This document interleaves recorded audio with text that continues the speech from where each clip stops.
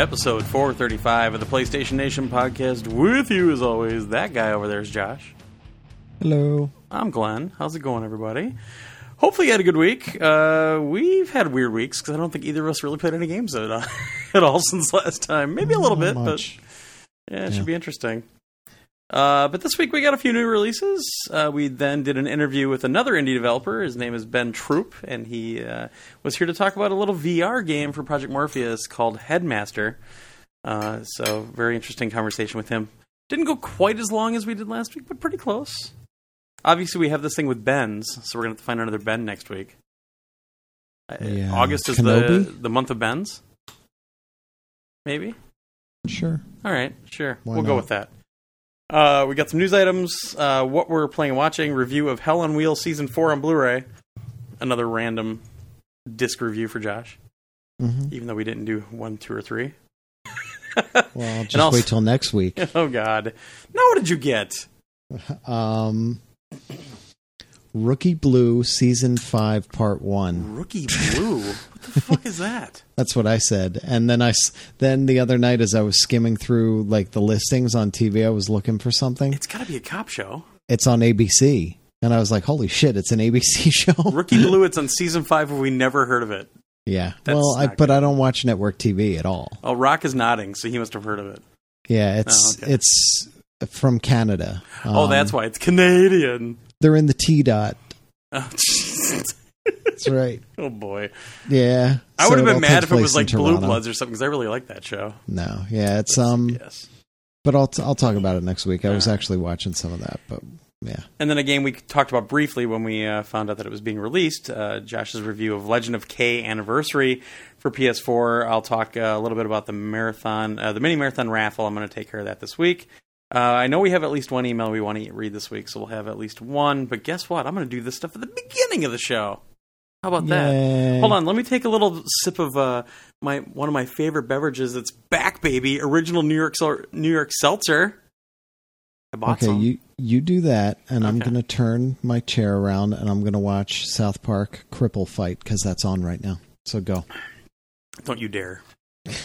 Too late. Which is even funnier since that whole fight is based on They Live Yeah. with Piper. That's beat for beat, the actual fight. Oh, yeah, which is yeah. great. It's amazing. Excuse me, ladies and gentlemen. In aisle 5, Cripple Fight. Aisle 5, Cripple Fight. Yeah, so if you want to email us, you can do that a few different ways. You can send an email to podcast@psnation.com, or if you want to send hate mail, you can send it to josh@psnation.com. You can also go to psnation.com, look on that left side in the Contact Us section, which gives you our PSN names. You know, you say that every now and then, and they do, but it's all hate mail about you. That's so, fine. That's you know. fine. I expect it, honestly. You can get our PSN names if you want to friend us on PSN. Just like I said, if you do that, please just say in the comment, like, PS Nation. That's all we have to know, just so that we can fill one of those valuable slots on our friends list when we'll never play with you because nobody's ever comes into the games that we play. But just let us know your PS Nation, because we're trying to keep those slots open for community members, not just random people that see us streaming or, see me streaming. All right, I'm done. Tokyo Drift is on. That was just on like an hour ago. You're racing. This must be the You're out of west. here. Yeah, you're on the west. Coast speed. You're the west one, yeah. You're racing. What? I almost expected him to pull out the Varsity Blues, but I don't want your life, Dad. Because that guy's accent's amazing. He's on NCIS New Orleans now too. He's got an odd accent. But He does. Yes. man, this is my favorite one. I think maybe You're saying of Tokyo all Drift of is your them. your favorite Fast and Furious? Maybe I don't know just about because that. I love Tokyo. I love the whole. I mean, it's beautifully shot. It is you know? beautifully shot. I will say that. The scenes of the city and all these. They got great angles and everything. It's also one of the ones that we joke about the most, especially like I just said, the dad when the kid comes home after drift racing the first time and cracking up the car. Like he walks into their little dojo house and right away he's like, "You've been racing? What? How does he know this?" Because his dad knows him. I guess. All right. I'm just watching Rock just play miserably at Binding of Isaac. You're pathetic tonight. Yeah. Anyway, you can also hit the Contact Us button in the Contact Us section, and you can send us an email that way. You can find our Facebook page over at the Facebooks. Just go to facebook.com/PSNation page. You can go like us over there. You can find our forums at psnation.com/forums or hit the forums button on the front page. Don't forget us on Twitter. You can send all your hate tweets to PJFJosh, at PJFJosh. And, of course, our main account. Do all the fuzzy, like, really nice, fun tweets to at PSNation. Put all your hate over to Josh for a change. I think he needs it.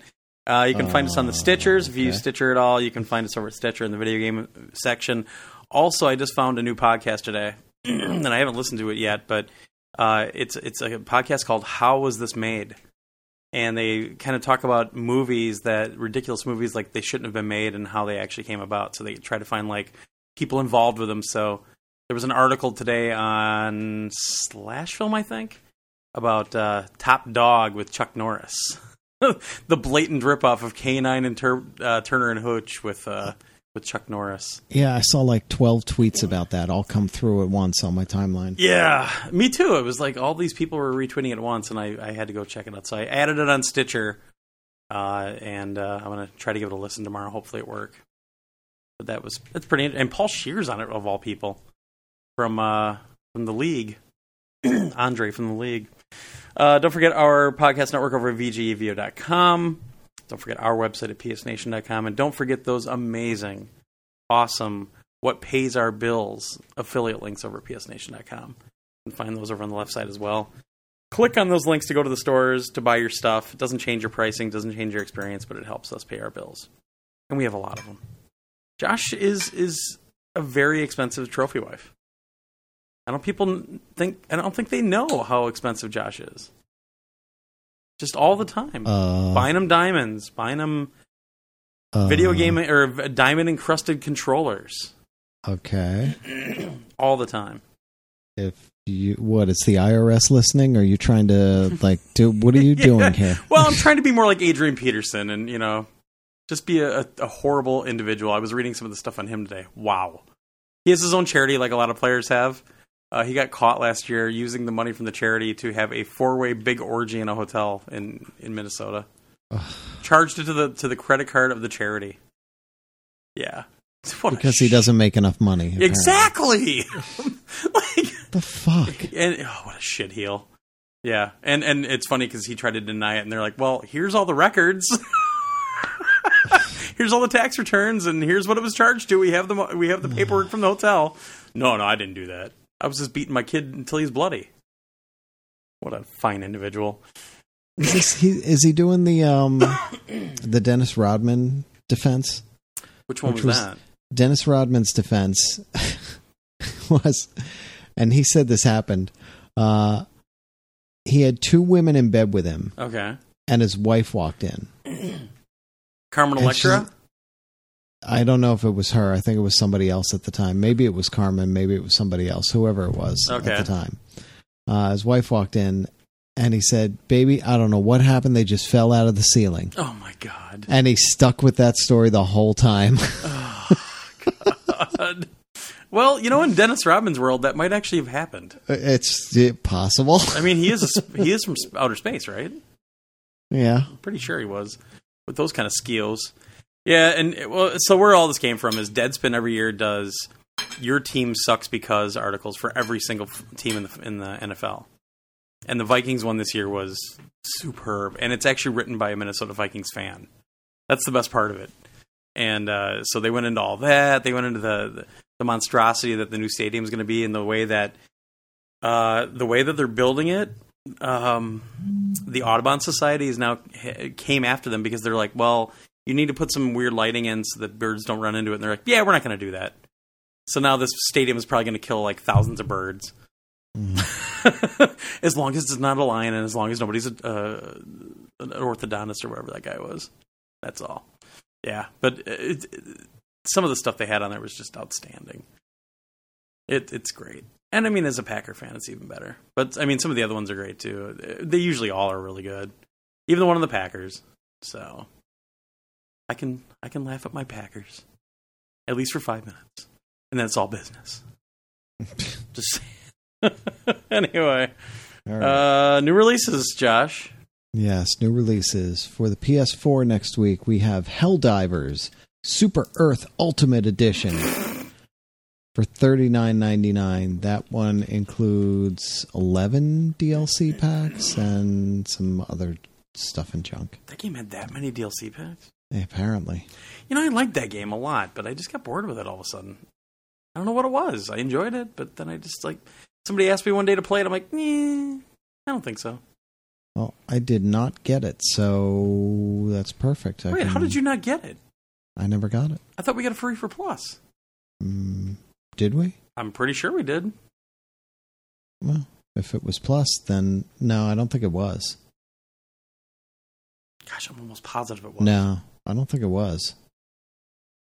Or I would have it. I don't have it on my download list. All right. I mean, we get so much free stuff from Plus. It's hard to keep track. Yeah, which is actually pretty true.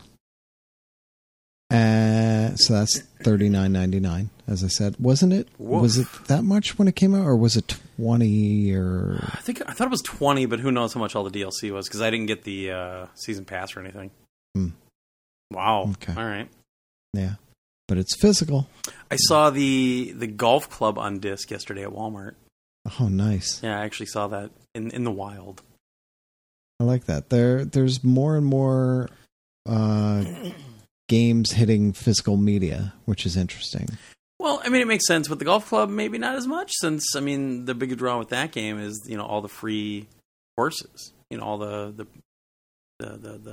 community made courses. So I don't know how many are on the disc though. Well, yeah. You've got the disc ones are kind of aimed more at the people who don't have an internet connection, or I don't know. Well, that's obviously what it's for, is people that don't have an internet connection, but at the same time, or the people like me who are just would rather have physical media. Sure, and there's a push for physical media for a lot of games out there right now, and even smaller titles that people are just like, I really want a physical release, like Yakuza 5. Well, Brothers, is coming September 1st, right? Yakuza 5 and Shenmue were the biggest ones. Shenmue 3. Shenmue 3, I know they're going to do a physical for PC, and I think they finally said, all right, we'll do one for PS4 if you do the Kickstarter. But I know that everybody wants Yakuza 5, but I'm like, Sony's ponying up the money to bring this over to the US. So I'm pretty sure they're going to try to do this as cheap as possible, because the Shenmue series is really popular in Japan. In the US, I think it's a niche title, really. It sells, but it doesn't sell well enough to show a huge profit. I don't know. That's what it seems like, at least. Yeah. So Brothers and Shovel Knight are both getting physical releases. Oh, yeah, I remember hearing about that. In the near future. Yeah. Cool. Very cool.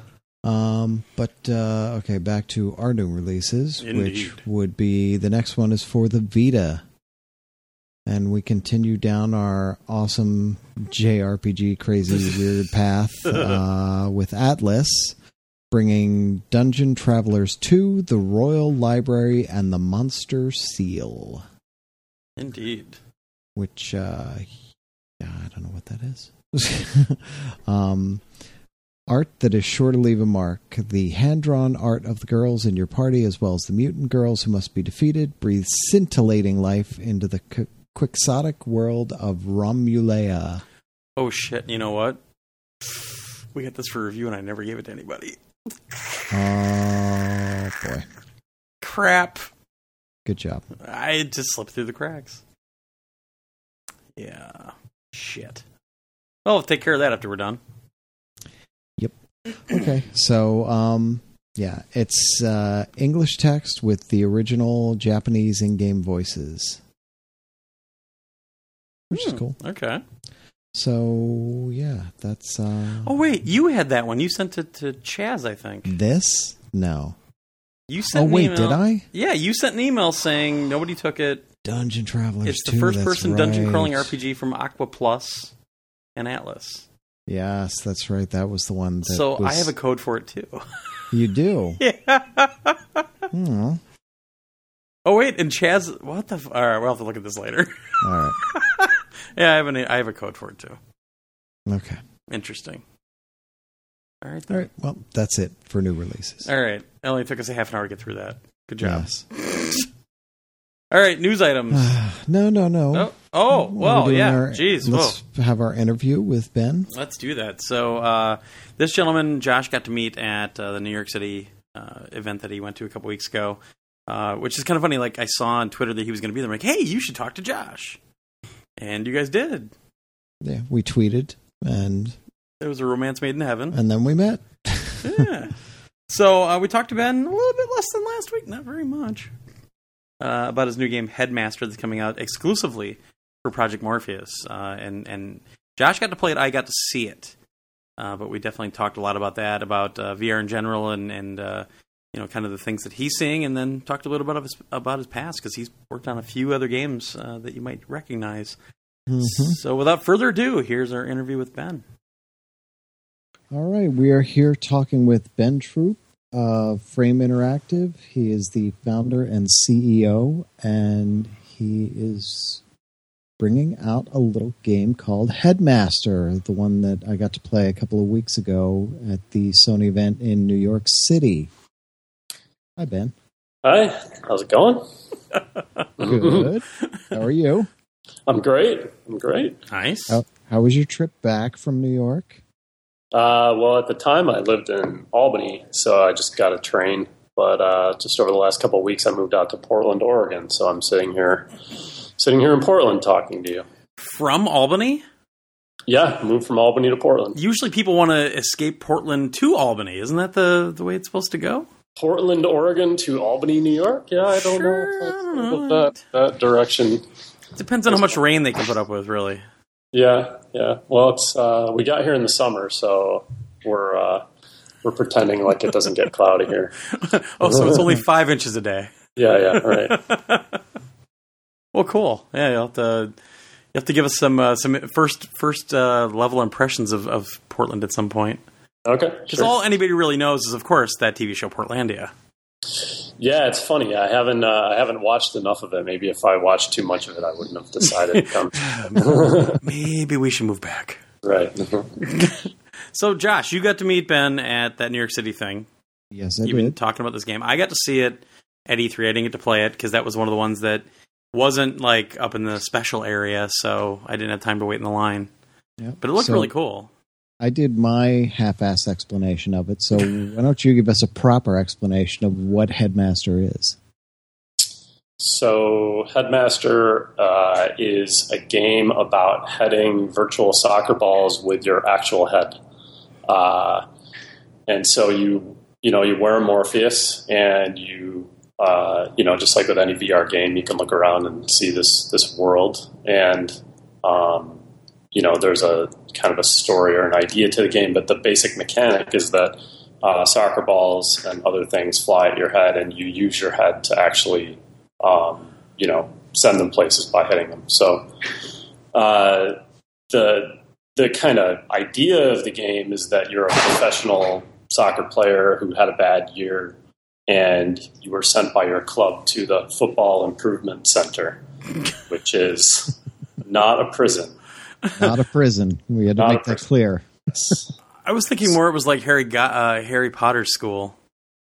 Yeah, that's definitely where the Headmaster, the double entendre that came from.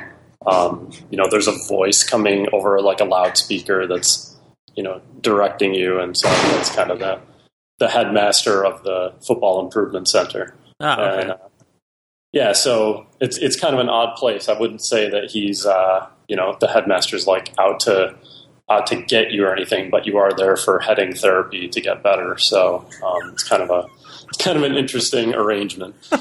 Yeah, it definitely is. So why Morpheus? What led you to this idea of this game, really? Well, it really, it started as a game jam game, and I was using other hardware to prototype it, but I was interested in bringing it to Morpheus because it's a really fun game to watch someone play. And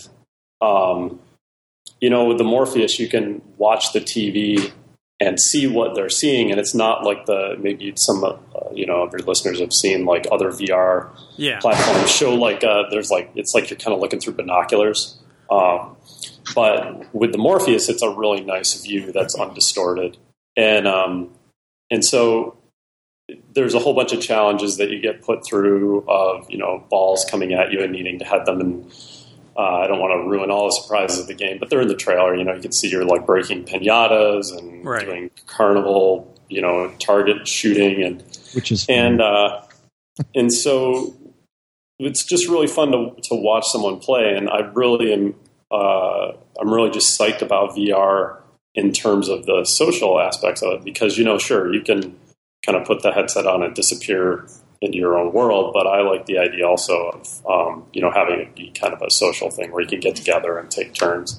And so when I looked at what the Morpheus was going to be, it was going to have that you have a TV, that you're going to be able to see what the person's playing, and then that the arrangement of the room is going to be like for a console, so you're probably going to have a couch, places to sit. So it just felt like a natural way to play VR socially, and the game was a really good fit for that. Yeah. And then the other part of it was just that it was Sony, and the game's got a basis in soccer or football, depending on where you are, and Sony is just like a really European friendly, international friendly platform.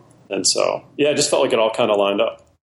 So are you planning anything? You talked about the social aspects and sitting around the couch and watching other people play. Have you maybe even thought about doing something with more interaction where so they had that one game where at E3 where you played as kind of a Godzilla monster, and the other people used the DualShock to control these little characters, the little AR robots. And then at the end, they actually got to turn the tables and start throwing things at you wearing the goggles. Have you thought about anything like that at all? Or I've thought about that kind of stuff. I don't have any thing to announce about that or any kind of concrete plans, but it's definitely one of the coolest features of the platform to be able to do that.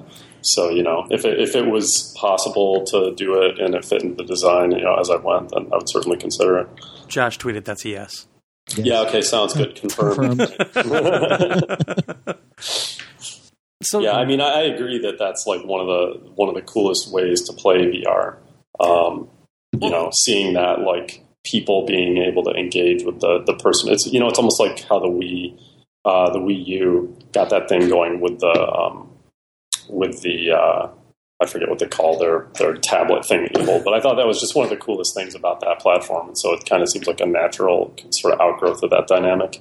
Well, that's something that really sets Morpheus apart, is the fact that they have that breakout box and you can put it out to the TV. It really opens up the possibilities. Yeah, totally.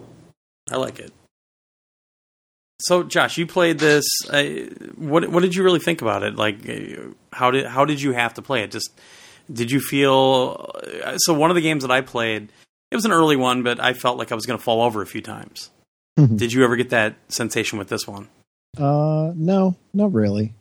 I got good instructions right before I started.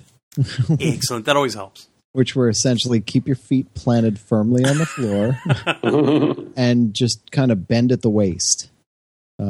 Just bend forward at the waist to head. And it worked out pretty well. I did all right. I got pretty far in the game. There were a couple times I thought, oh no, this is it. I'm not going to get my target score and I'm not going to move on. And I'd catch one or two targets at the end and move on. So nice. It's cool. It's one of those games. I think I mentioned it when we talked about it before. It's one of those games that's going to kill me though, because it has that, your target scores are 1 star, 2 stars, or 3 stars. And if I don't get 3 stars, I'm going to have to go back and do it again and do it again and do it again. Again. So that's your style, is to try and get 3 stars, even if there's like no good reason. You just need to see the 3 stars filled out as a compulsion. I do. Josh is that same person that'll go through a game and look for every single hidden item. Yeah. And it's gotten so bad now that we call it joshing a game. Oh wow! Yeah. I like to explore every little, especially in an open world game or any place. Any like in BioShock, people blow through BioShock, it takes me forever because I'm wandering the streets and looking at all the different things. And I just, that's what I do. Yeah, it's an interesting structure that's, I think, working out pretty well for us because, say in one round you might have a 1-star score of like 70, and your 2-star might be like 150, but then your 3-star might be like 400. And so, not having seen the game, it's still, you can imagine that like what we're trying to say there is, okay, if you want to just get past this level, that's cool. Like if you don't love playing it, like you can just 1-star it and move on. But usually like getting a 3-star in a level is going to require some thought, like some sort of strategizing about, okay, I'm going to hit this target, then this target. So it kind of takes it from like just the basic, like, oh, I can head the ball and basically go where I want with it, to like really developing a skill and say, okay, I'm going to hit exactly that one way over there. And then I'm going to hit the one on top of the, tractor trailer. And so, yeah, there's all kinds of, I think there's a lot of depth to it.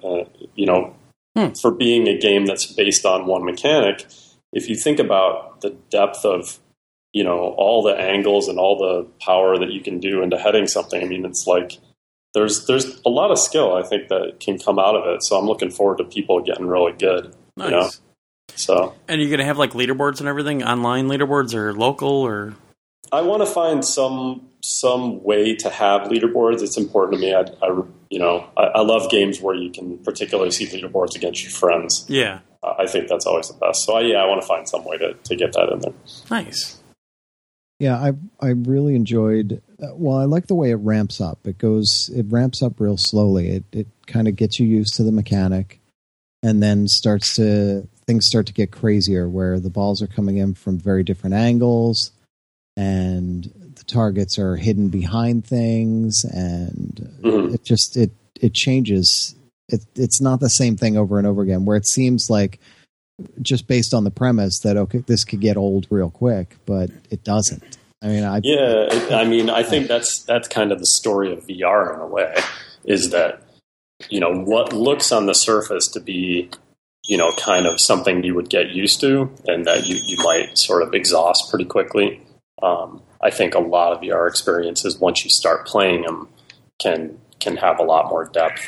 And the other thing about Headmaster and all these, when you go to E3 or you go to Comic-Con or any of these shows and you get a demo, is like, we're trying to compress the whole thing into like 10, 12 minutes. And, Headmaster is like a totally new mechanic that, like, it's not like, okay, it's another platformer, so you know how to jump, you know how to, all the conventions that have been built into a genre or something you carry in, and you're like, okay, I'm kind of building off of that. But I mean, like you saw, Josh, I had to give you some like coaching right at the beginning of ways to play it. And, we didn't even really realize that was going to be helpful or necessary when we first started showing it. But it just became clear that, like, it's a new thing. Like, it's a totally new thing.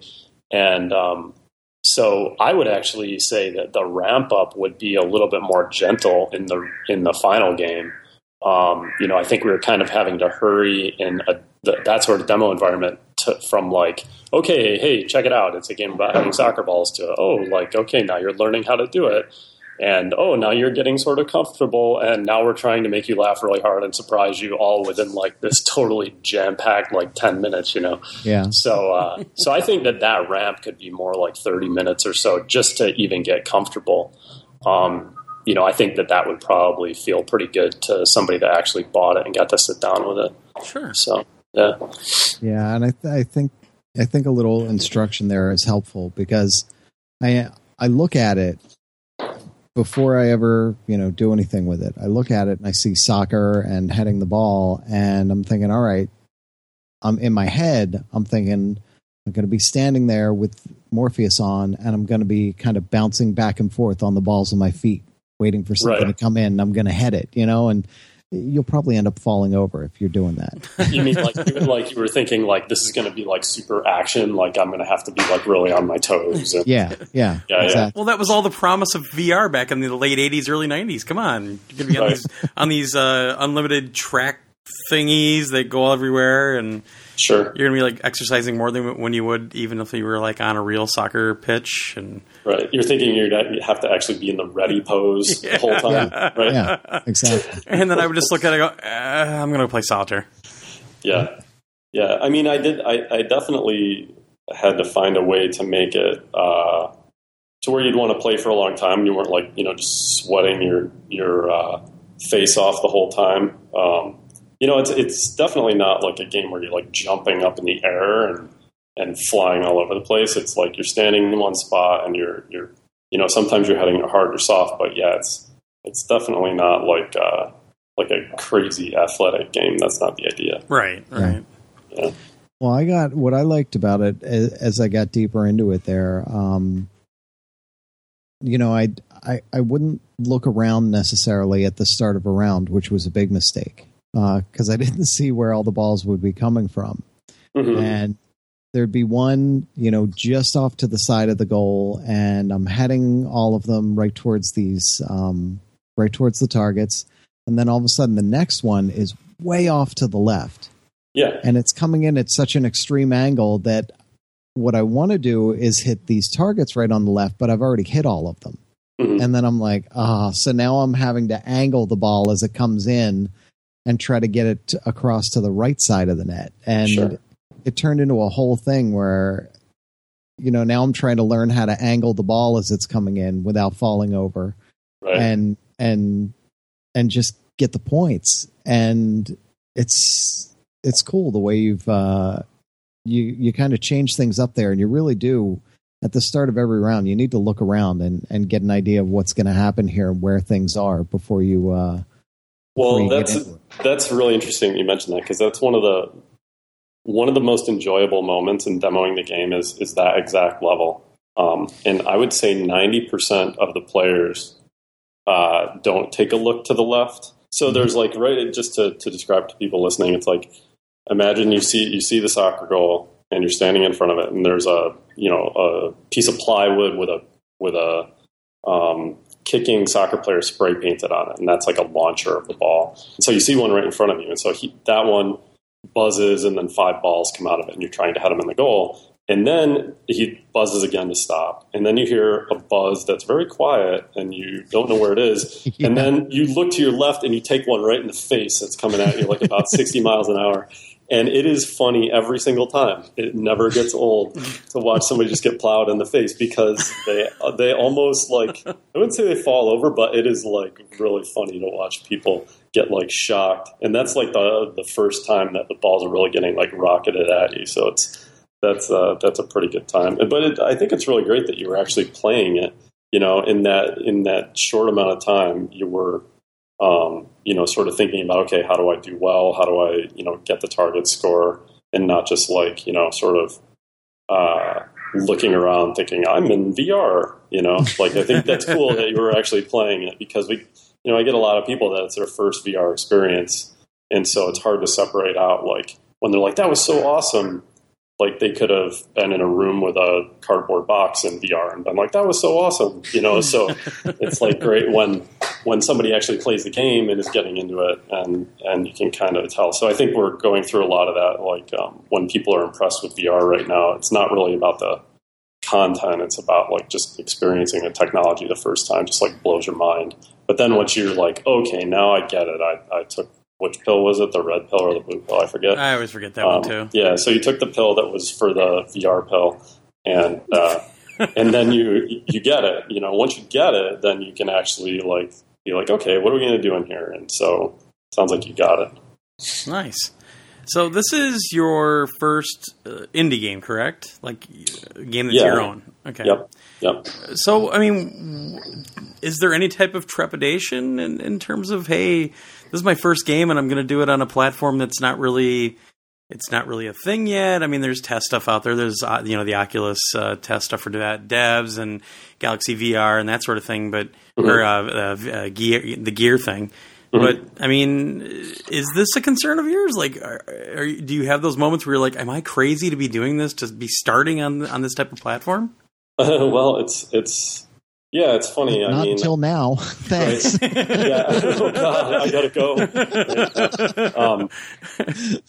No, I mean, the way it was for me was, when I first came up with the idea, I felt like there was a lot of potential to the mechanic. But yeah, like I was basically working off my savings at that point. I had left Activision,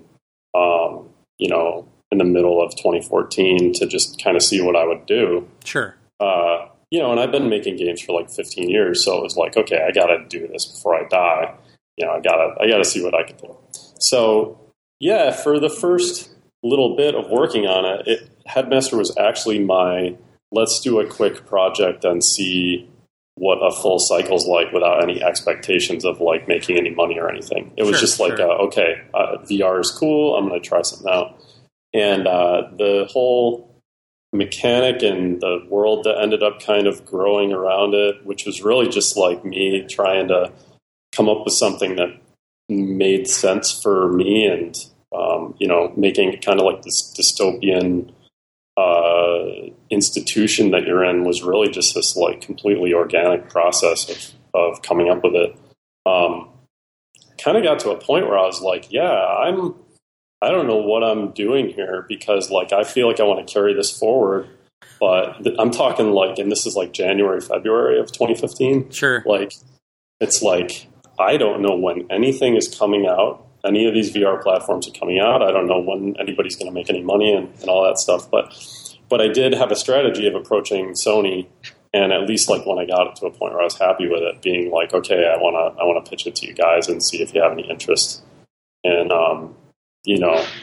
having like a relationship to carry it forward. And so sure. When I met them, I met a guy named Nick Sutner. We know Nick. I met Nick down at Indicate East and demoed for him. It went really well. And then over at GDC, pitched to John Drake and Adam Boyes, who Nick pulled in, and a few other guys. And it was really funny because, like, so in January, February, I felt like, what am I doing? Like, I am taking like a huge risk. Come GDC, all these VR platforms are coming out, and Sony's like really interested in talking to guys like me. Then it was like, oh wow, okay, this is all coming together. But it's like you definitely wouldn't have thought it would go that way earlier. Sure. So yeah, I mean, it's going to be a launch title on Morpheus. Sony is supporting the title, and so it's an exclusive for Morpheus. So yeah, it's like it all basically turned from silly indie dev does this stupid thing to okay, now it's and trying to go into VR. And I really felt like VR was like a time is of the essence thing. I mean, there's only a certain window of time where the indies are going to be able to get traction. And luckily, I think for the next few years, there's going to be a lot of opportunity for small shops to do stuff. But at this point, it's been showing it at various events that Sony's been putting on. They seem to be pretty excited about using it as a way to demonstrate Morpheus. And I think it is a really excellent way to introduce anybody to VR.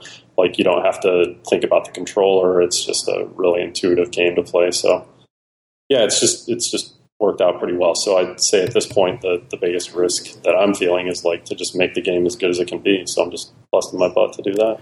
Well, that's a really good point, too. I mean, you don't have to use the Move controllers like some of the other games. You don't have to, there was very minimal explanation from what I could tell. So yeah, and ironically, I mean, I've actually found that the game is really popular with, and this isn't in a huge sampling, so I don't want to say this is like, strict research or anything, but anecdotally, I found the game is really popular with women. I tested. My wife is probably the second greatest Headmaster player in the world, and sounds like a dare. Yeah, right. So she's brought had friends over and stuff, and they played, and I've just been shocked at like how much fun they have. And I've had a few women who are not gamers like explain to me that they really like that it doesn't use a controller, and it kind of is a reminder of how, like, as gamers, like how used to controllers we are and the sort of like abstraction of the buttons and what they do. And it's just completely natural to be like, oh, hit triangle quick, a quick time event comes up. And it's like, you don't even have to think like, but for players and it's not just women, but I think in this case, it was like the person I talked to wasn't a gamer and identified like not having to use a controller like really made it more natural for her. So that's really cool. That's awesome. Yeah. So because Morpheus, I mean, they have sort of a nebulous date for it out there. It's given you a lot more time to really work on the game and kind of perfect things and move it along. I guess I'm trying to say this is easier for you to do it this way rather than having an established platform that's already out there and maybe you have deadlines and you're worried about, you need to get this shipped quickly or something like that. Yeah, I would say that has been a good thing, because I think for most people making games, there's no external forces saying, like, here's when you need to ship or here's when you should, be at various milestones. So, and especially for me, coming from, even though I wanted to do indie stuff, I think coming from Activision, coming from Sony prior to that, like, I kind of like having a bit of structure. And so, yeah, I think it's overall been a good thing. I think that in some ways, if there's any downside, but I feel like we're all in this boat together as VR devs, is like everybody's sort of inventing stuff without any idea of what the conventions are. Like, this is all just getting invented from scratch now. So, well, it's totally the Wild West right now. You see all the different things that people are trying to do, and it does boil down to, like, I think there are going to be some failures because they're going to try these new things that just end up not working. Right. I think what you're doing, it's simple enough that I think it's going to catch on really easily, and you could kind of see that when I was watching all the different booths. Mm-hmm. And everybody I was watching playing your game just seemed to really get it right away. Yeah, I'm really hopeful. And I think one thing that I thought consciously about is yes, Headmaster is, it does involve soccer. Like, that is true. But I actually pitched the game as like Portal meets Wii Sports, almost. Which is a kind of strange combo, but I actually look at sports in the game as kind of like a gateway to the actual mechanic. Sure. Like, it's like a shorthand for saying, here's a good reason to bounce things off your head. Like, if I just called it like Headbouncer 2000, it would take you like a while to get what the heck was going on, But I think like this is a doorway to being like, okay, here's the mechanic, bounce things off your head. But it's not just going to be soccer balls. Like, I want the mechanic, which is so fundamental and so intuitive. Like, I don't think I'm not saying this in any way other than just, I think it's objectively true that I'm not sure there's any other game mechanic that it's as direct as this. I mean, you are using your head to hit things. So it's a brand new thing. And I think that, it's just going to be really interesting to see how people that come into it not wanting to play a sports game will take the sports out of it. I'm trying to make it a gamer's game, I guess is what I'm trying to say. Like, it's important to me that nobody would say, "Oh, Headmaster, like, it looks cool, but I'm not a sports game person." Like, right. I don't want that to be a feeling anybody has. Like, I want it to be like, oh, I'm not into sports games, but Headmaster looks really cool. It's like a real gamer's game. That's the way I feel about it. Well, maybe you should consider having like a subtitle, something like Headmaster Smashed in the Face. You think that would open it up a little more? I'm just throwing that out there because that sounds a little more extreme with two X's. Oh, I see. Okay, yeah, the more X's, the better. Sure. Of course. Yeah. Haven't you seen people's names online? Yeah, right. Glenn, you need to grab that dev kit so we can bring out Headbouncer 2000 for... Yes. Oh, I'm on it. I'm totally on it, yeah. I'm going to call some friends of mine, and we'll get that done next week. There you go. Yeah. So, you were talking about some of your past experience. Can we dive a little bit into that? I know you worked a lot on Skylanders at Activision, and back at Sony you were doing Siphon Filter stuff. So what was that like? Which part? That's a long period of time. Yeah, I know it is. Let's start with Sony, because the Siphon Filter stuff that was back on like PS1 days. Yeah, when I first got there, it was Siphon Filter 3, and so I did the character art on Siphon 3, and that was like the tail end of the PS1, and I think that they had signed up to do kind of like one last hurrah for that franchise right as PS2 was coming out. Sure. So that was awesome. Sony Bend is an awesome place to be, and Bend is an awesome place to be. But yeah, I think that studio was significantly smaller then. I don't know if forget what number employee I was, but it was under like 30. It was a pretty small place at that point. That's cool. Yeah, and so I stuck around there through the release of Siphon Filter Omega Strain, which was just a huge project. And I did the character art and a bunch of effects on that.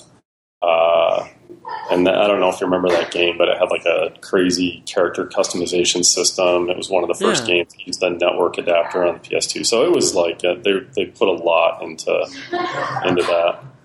And it kind of built up through my time there. I got to just be kind of a general problem-solving technical artist. And so that was like right around the time in the game industry that the role of technical artists sort of started to come up.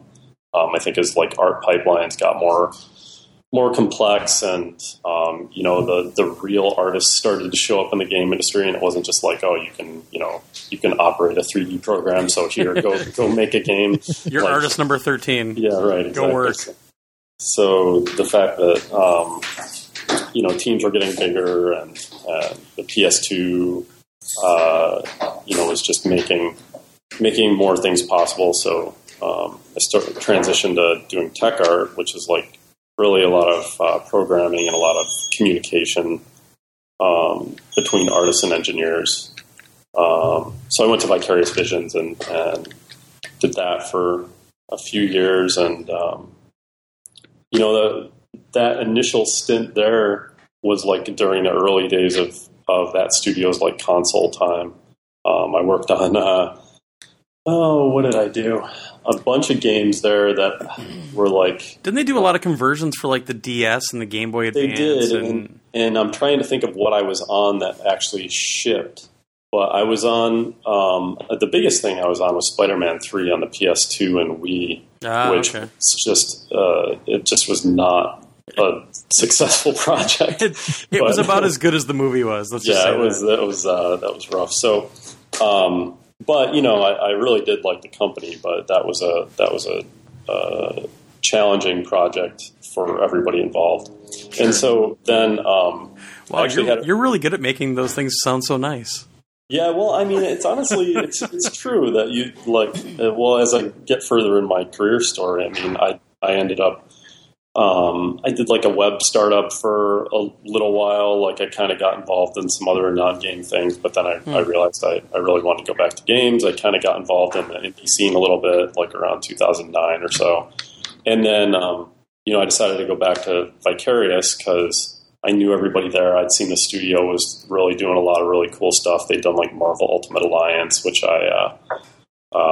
actually I think they did Marvel Ultimate Alliance 2 because I think Raven did the original one. Yeah. So it helped out on that, and I decided to go back because I just knew a lot of people there. I knew I could drop in and make an impact right away, and so I came back as a tech artist, and just like ironically, I had decided I wanted to get into more of the like game design side because the thing that I just was kind of the common thread of my whole career was just trying to make the game better. That's all I was ever trying to do. Trying to solve problems, through any number of ways to just make the game better. So I went back, and it was very funny because I was on this project called Spyro's Kingdom, which had a whole bunch of little characters in it, and it was really weird and made by Toys for Bob. And we were doing the 3DS port of that game. And so, this was the game that was to become Skylanders. I was going to say, that sounds a lot like Skylanders. It was. And so I started out as the lead tech artist on that game. And then the guy that was serving as the game director, who is named David Fifield, he's now the design director at Raven. He decided to go take that job at Raven and offered me the game director spot on that title. Oh, okay. So that was and this was in just a few months of going back to VB. So it was just like a totally serendipitous jump to project leadership and design and everything. And that game. Title.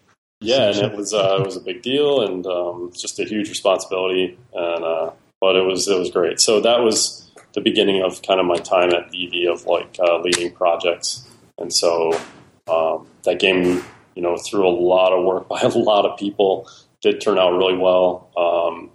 And then after that, we did some mobile stuff. I led a game called Skylanders Cloud Patrol, which is a pretty fun mobile game. Sure. And then towards the end of my time there, I did some stuff on Skylanders Swap Force. My skills as kind of the all singing, all dancing game maker guy got me doing a bunch of prototyping. So I did a lot of mini game work in that game, because that was kind of such a humongous game. They just pulled the entire studio in, and we're just trying to figure out how everybody could help. Nice. Wow. So that just I always kind of just had this thing of I wanted to try my own stuff, and after 4 years at VV of doing all that stuff, just decided it was time to take the leap. Nice. So, and then you said, "Wow, I really need to do VR." It's funny. I didn't I'd like to. It'd be a nice story to say I jumped ship to go work on VR, but it's I definitely just jumped ship to see what would happen. And VR just literally hit as I was leaving. I think within a few days of when I left, I went and did the game jam where I conceived Headmaster. So wow, yeah, that's awesome timing. Yeah, it was well, and then but even though I did that, I didn't actually follow the game up for that was in June. And I didn't start working on the game again until September. Oh, but we had and that just shows you you have an idea that looks like it makes a lot of sense in hindsight. But at the time, I was like, oh yeah, I've got this game where you had soccer balls in VR, and everybody's like, oh, that's neat. It's not like it was so obvious that it was going to turn into this at all. Sure. So, but yeah, we had a baby at the time, and I just wanted to take the summer and kind of figure out what I want to do, take a sabbatical. Well, having a baby, so you took 3 days off and jumped right back in, and right. Yeah, it's that easy. It is, isn't it? Yeah. Yeah. So I don't know. I've been around for a while, but I haven't really done my own project, released my own game before. So I'm new in a lot of ways. So cool. Yeah, it's been a pretty good adventure. Awesome. I guess one question I've got is, are you going to be at PAX? Are you going to be at anything else before this thing ramps up and gets ready to release Q1 next year? The game itself will be at several events. Okay. I don't know what I can actually say it will be at, because Sony is taking it over the place. So that's up to them. But I myself am mostly going to be heads down for a while working, because right around E3. E3 hit, and then I went out to Comic-Con, and then I went down did this thing in New York, and it was all great. I'm super excited to get the word out about the game, but I'm definitely going into heads down work mode for a while. Gotta, get this guy done. So nice. Yeah. All right. Well, maybe we shouldn't take any more of your time up. Maybe we should let you get back to it. No, this is easy. This is I don't have to travel or anything. He's probably working on it right now, just tapping. Yeah, right. Totally. Well, I'm really excited to see it. Hopefully, it is a PAX. Maybe I'll have to shoot Nick an email tomorrow because, like I said, it's one of probably I think 2 demos they had at E3 that I didn't get to try. So it's definitely one I do want to play. And sure, Josh was talking it up quite a bit after he got to see it at the event a couple weeks ago. So it's just makes me want to play it more. Great. Well, yeah, let me know what you think of it. I think one thing that's been super interesting is like I've actually been using these events like E3 and Comic-Con as like focus testing, which is a great idea. Think, it's funny, like you wouldn't think you'd go to one of these events and like be collecting feedback as much, but but I totally have. I mean, it's so new of idea that I think even in the first day of E3, we collected just super, super valuable feedback and even made some adjustments. It was kind of funny, so the game's based on rounds, where you play one thing, and then the lights go out, and then everything sort of like mysteriously changes in front of you, and then the lights come back on. And so in the demo, there's like 6, I think there's like 6 rounds or something like that. So we put in some functionality that was more just for the demo administrator to choose what round came next. And so you could so obviously the game doesn't need to use the controller, so the person that's running it just kind of can sit there while the other person has the headset on. And we learned so much about how people played that we were actually sitting there and custom changing what round they would play next, based on like how well they were doing, or like we were kind of like on the fly, like emceeing the demos during E3, which is kind of funny. By the time you got to play it, Josh, down in New York, we had settled in on a pretty universally good flow. But nice, that's kind of fun. But you'd be surprised, I think, at how many indies use events like this for focus.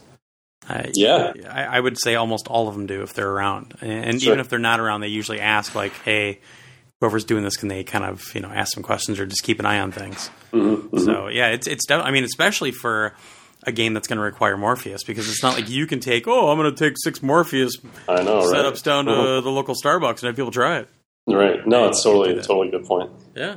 Well, you know what you need to do? You need to steal the thing that the game next to you was doing, where you hold the controller up and sort of a neon outline of the main points of the controller appear in front of you in virtual space.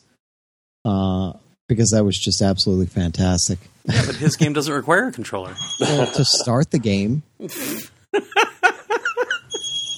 going to need a controller at some point, right? No, it doesn't, just put Morpheus on and go. No, I mean, you start the thing up, and then you put the Morpheus on, and then if I see a lot of VR demos now, especially with my Google Cardboard and everything, where you just look at a spot for 5 seconds, and that starts everything up. There's never a button press needed. Yeah. I mean, the way that the game has worked to this point has been through nodding your head like yes or no. Yeah, I've seen that one too. So I'm kind of trying to keep that going. We are going to do a little bit of that gaze thing that you saw with the cardboard, but yeah, it is kind of tricky. I agree. Whenever you do have to have the controller, you want to have that like representation in space, and it is super cool to see it tracked. It's like, whoa. Yeah, definitely. For sure. So, all right. Well, I think we're going to get going because, wow, we've gone long again. This is awesome. Cool. All right. Well, thanks for having me on, guys. It was good to talk to you. And we'd love to have you back, when you can talk about more, when we finally know what the release date is or anything else, and when you get farther along and you kind of know what's going to be in the game, we'd love to have you back. Sure, yeah. Give me a holler whenever. Great. All right, well, check out the website. It's headmastergame.com, and you can see the trailer for it. You can kind of see how the gameplay goes, and look for some more news here, especially if I get to see it at PAX. Because, I'll be more trustworthy than Josh was from the thing, too. Like, you can trust what I say. Nice. I'm like the 6 o'clock news. News you can trust. Yes. Ron Burgundy. Exactly. Yes. All right, Ben. Well, thank you very much, and get back to work in the game. Sorry we distracted you for so long. Cool. All right, bye, Glenn. Bye, thanks. Thank you.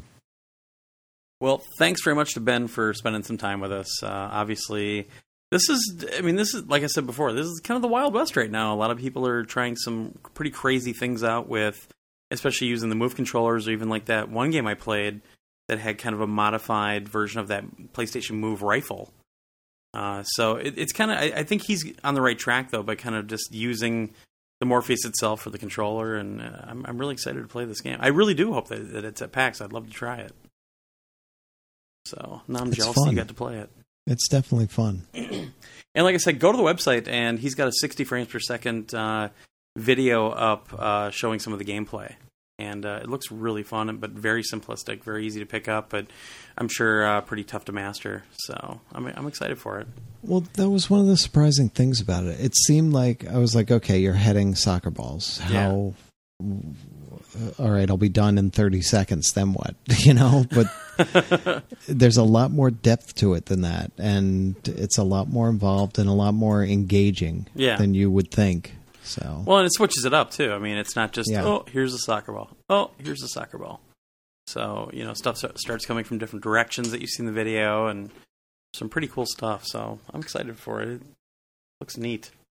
And I see, he mentioned the portal thing. You kind of see that in just the art style, like kind of how he keeps the background black, and for some reason it actually had that portal feel to it, even though there's no portals. Yeah, it looks cool. Yeah. It's cool. It's fun.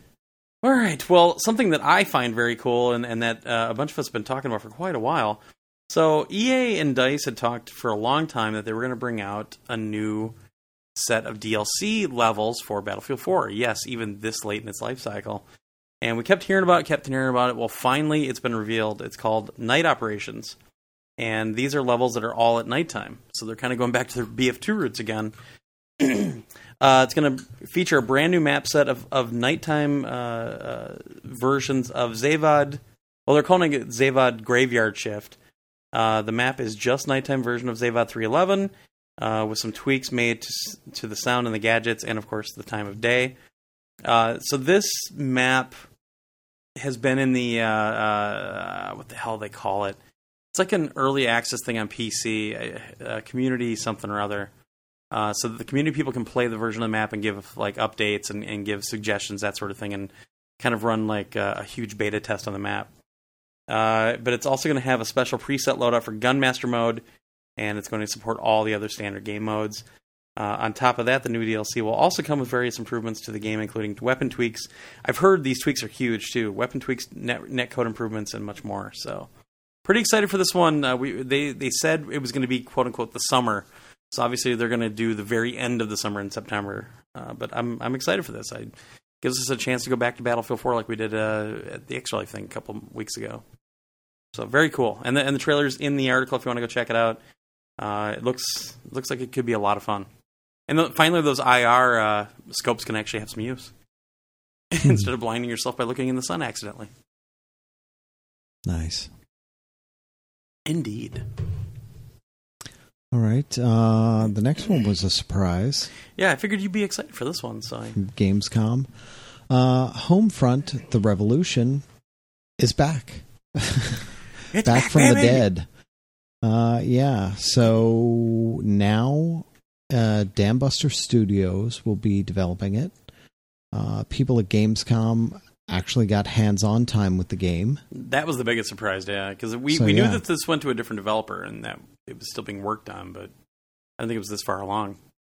It still takes place in Philadelphia. It's still Korean occupied, but things have changed up a bit. They basically they're calling it a narrative reboot. It's not a sequel to the original. So instead of, and this I'm kind of bummed about because I thought the idea of the original was a really good idea, and I thought they could have built off that, but I don't know how this is going to play out. The idea, you mean Red Dawn? Yeah. Yeah. So? Yeah, it was a good idea. So they're saying that rather than a united Korean state taking over the U.S., a humanitarian crisis has brought the U.S. to its knees under the brutal military control of a globally dominant Korean corporation. Which makes no sense to me, because Samsung's going to take us over? Exactly. That would be South Korea. The North Korea has no globally dominant anything, let alone corporations. Well, I think they had to change it because North Korea wouldn't make it here in time since they changed their time zone now to be a half an hour different. Wait, what? You didn't hear about that? What are you talking about? Last week, North Korea announced that they were creating their own time zone that's a half an hour different than the one that they were on before, because that time zone was chosen by Japan when Japan occupied North Korea, and they wanted to set themselves apart. Now they're on their own time zone that's got a 30-minute difference than any other time zone. Well, good for them. I can't believe you didn't hear about that. No. We'll see. That's why they're going to be late. So the South Koreans beat them to Philly to take over. Apparently. Yeah. Yeah, so I'm sure they have like some interesting narrative to put it together, but I thought the whole narrative they had for the original one I thought was really interesting. Because they were even using things right out of the news. Sure. Like right up to the point where the boat was sunk and Hillary Clinton was up there yelling about it, and a week later that was in the trailer. Like the next trailer that came out, and I they remember that. Weaved it into the game, and I was like, "Oh my gosh, this is amazing!" And I think they could have done so much more with that, and built off of that. And sounds like they're throwing that whole idea out and going some other way. Well, maybe it's just because since that new studio took over, maybe they just wanted to kind of build their own story arc, and it just didn't fit into where they were going with it originally.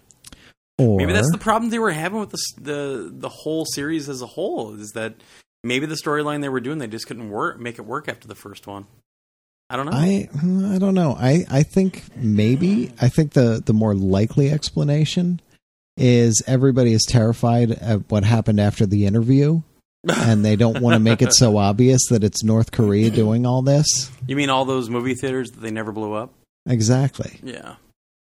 But maybe that's what's going on. They started to say, you know what? Maybe we should tread lightly with this. Well, and maybe they know something we don't. Bring it to a South different Korea is thing. on the brink of going as crazy as North Korea.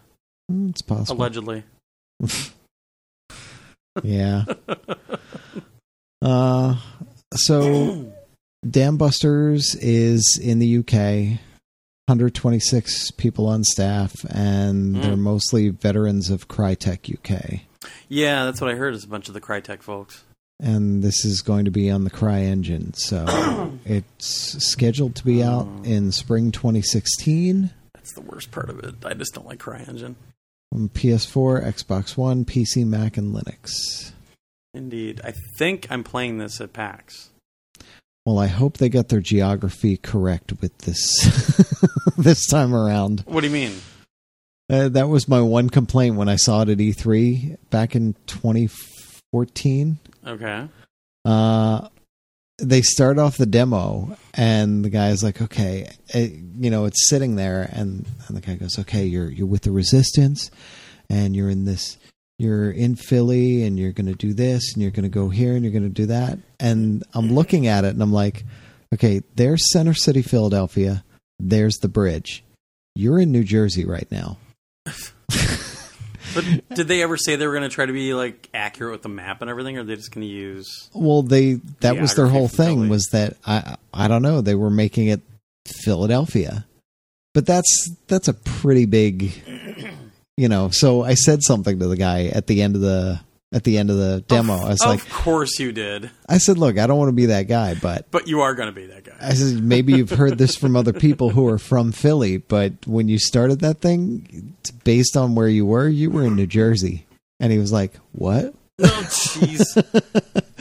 That's Maybe almost that's like why us they expecting quit. Watch Dogs to be accurate too, because Watch Dog, I don't live in Chicago. I worked down there a long time, but even I knew, like, where the hell are these cliffs coming from? There's no cliffs around Chicago.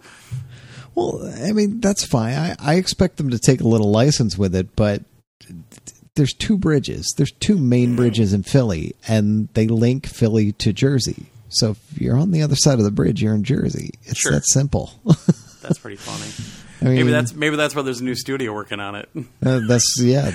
Maybe Dam Busters actually went to Philly for a day. Let's take a day trip to Philly. Make sure we're on track.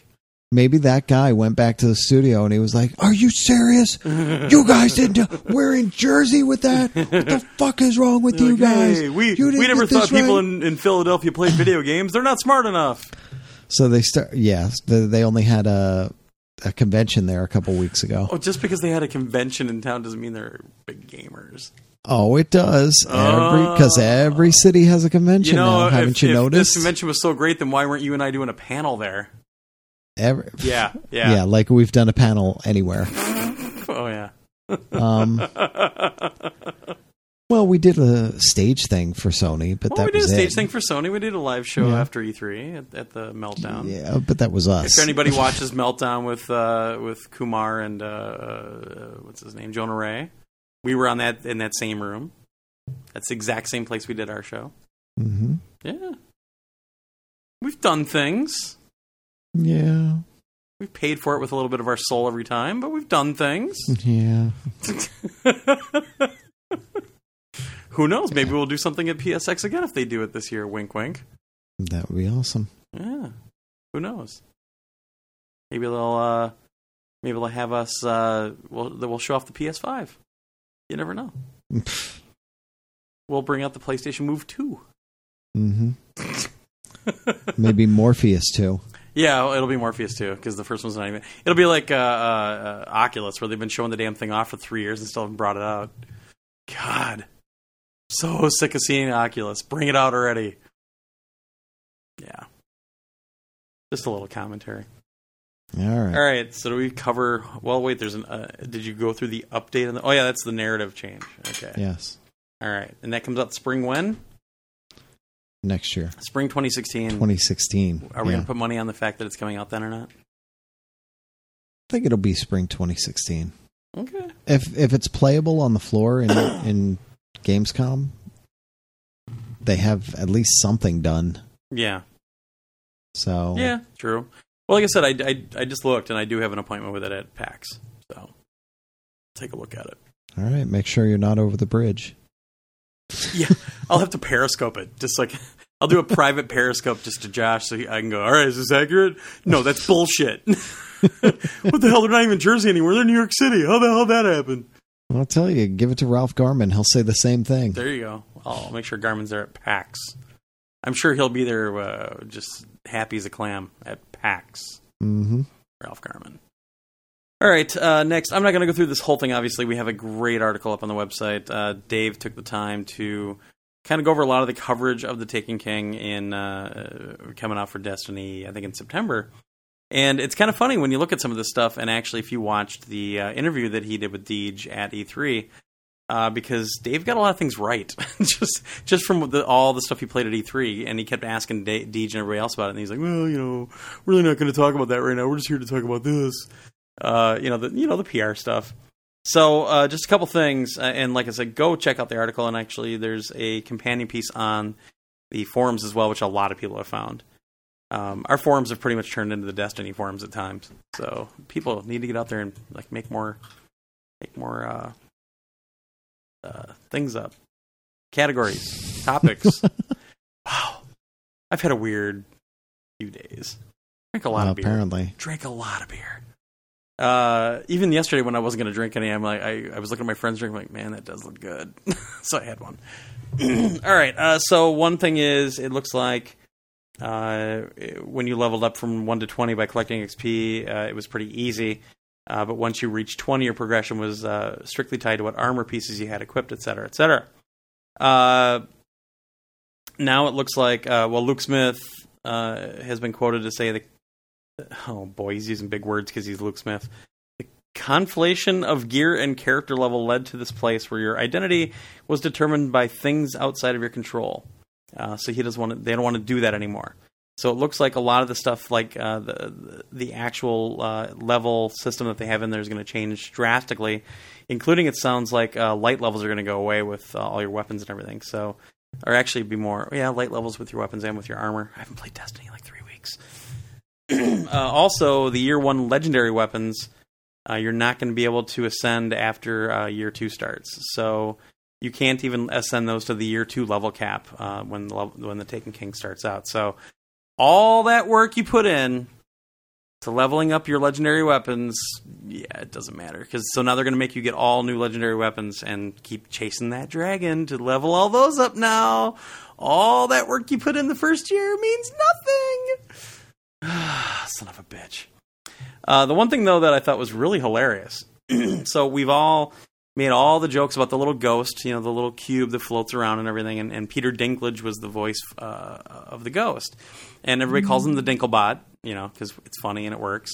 And one of the biggest jokes is that Dinklage seemed to really not give a shit when he gave all the lines. Just no emotion whatsoever. I personally said, well, he's a robot, he's an AI, not supposed to have emotion. But who knows? Maybe Dinklage was just phoning it in. Who knows? So all of a sudden they decided to announce, oh, by the way, Nolan North is redoing all the voice for the ghost. So not only is he the new voice in the Ghost and the Taken King, he's re-recorded all the ghost lines in all the previous Destiny content. That's really messed up. Holy shit! So it's going to be interesting hearing Nathan Drake in that little cube. But I don't know. Yeah, I mean, it's going to be really interesting. I really don't. I see why they're doing the thing with the legendary weapons, not letting you ascend them to year 2. I mean, it makes you work toward a lot of new stuff. It's you trying to find all those weapons. You don't have all the same shit all the time like you do right now. But at the same time, like I said, to me, it's a complete waste of a year's worth of work for me.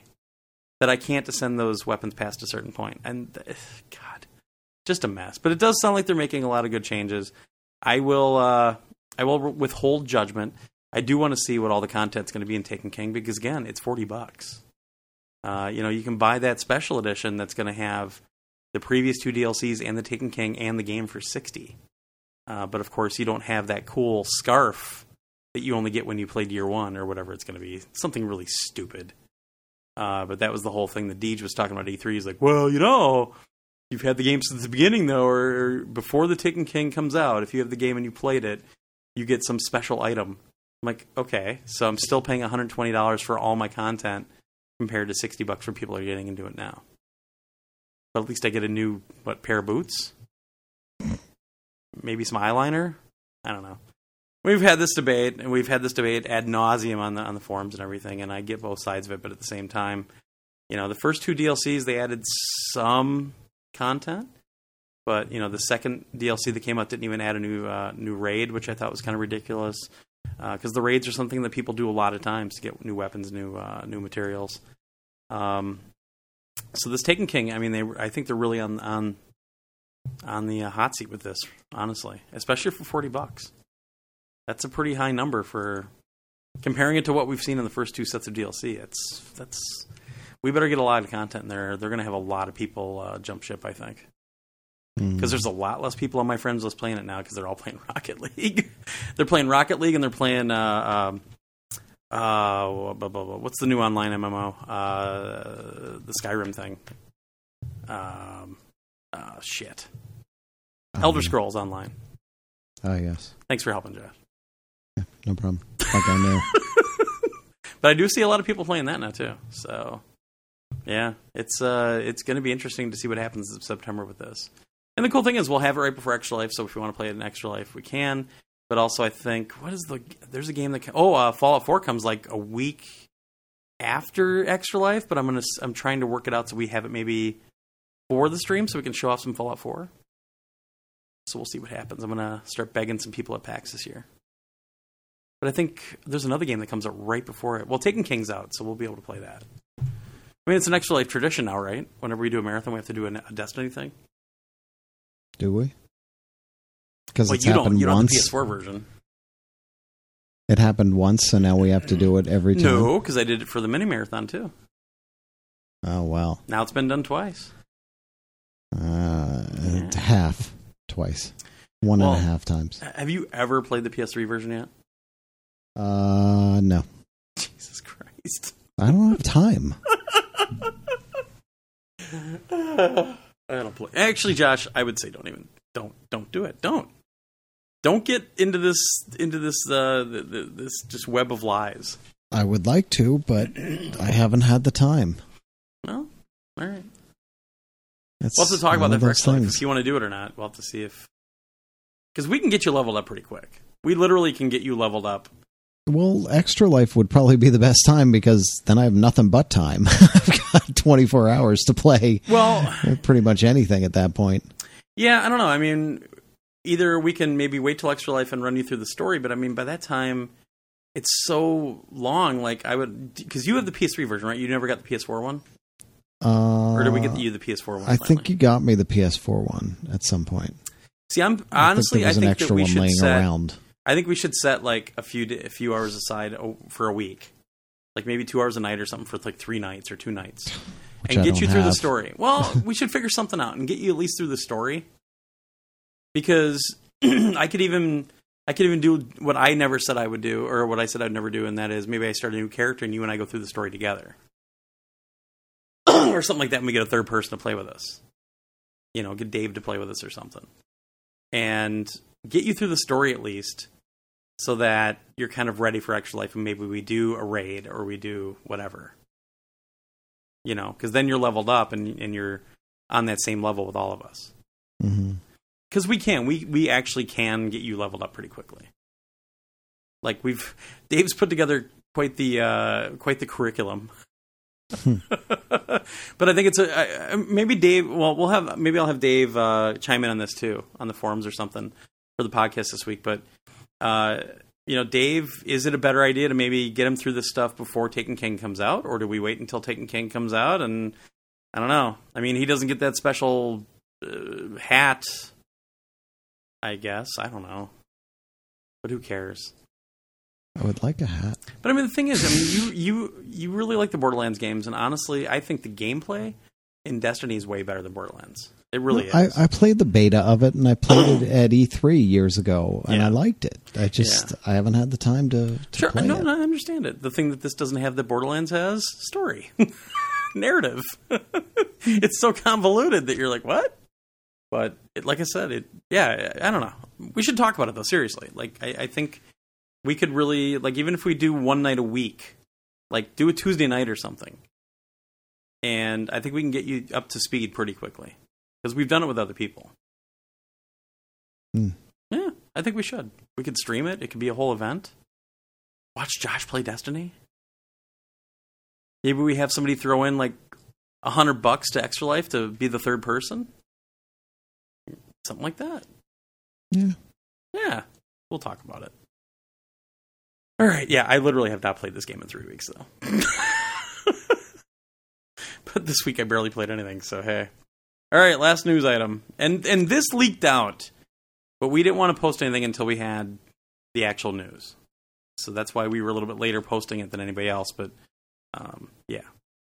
Mighty Number 9, which is the spiritual successor to Mega Man, to the Mega Man series. Indeed.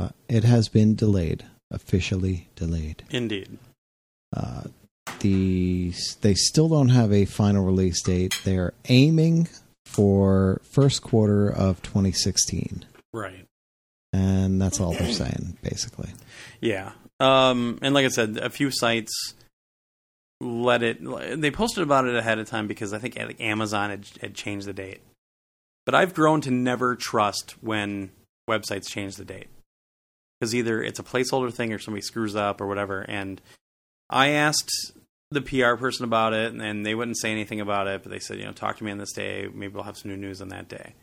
So I kind of knew something was going to happen. I didn't know what, but, we tried to plan for it, and sure enough, it was announced. So, and the funny thing is, this is the spiritual successor to Mega Man because it's the original game director and everything.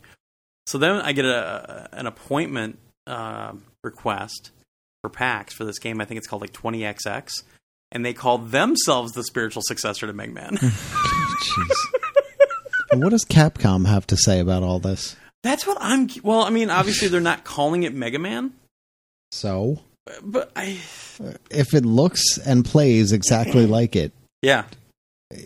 Can't you sue them for copyright infringement anyway? I think as long as it looks different enough.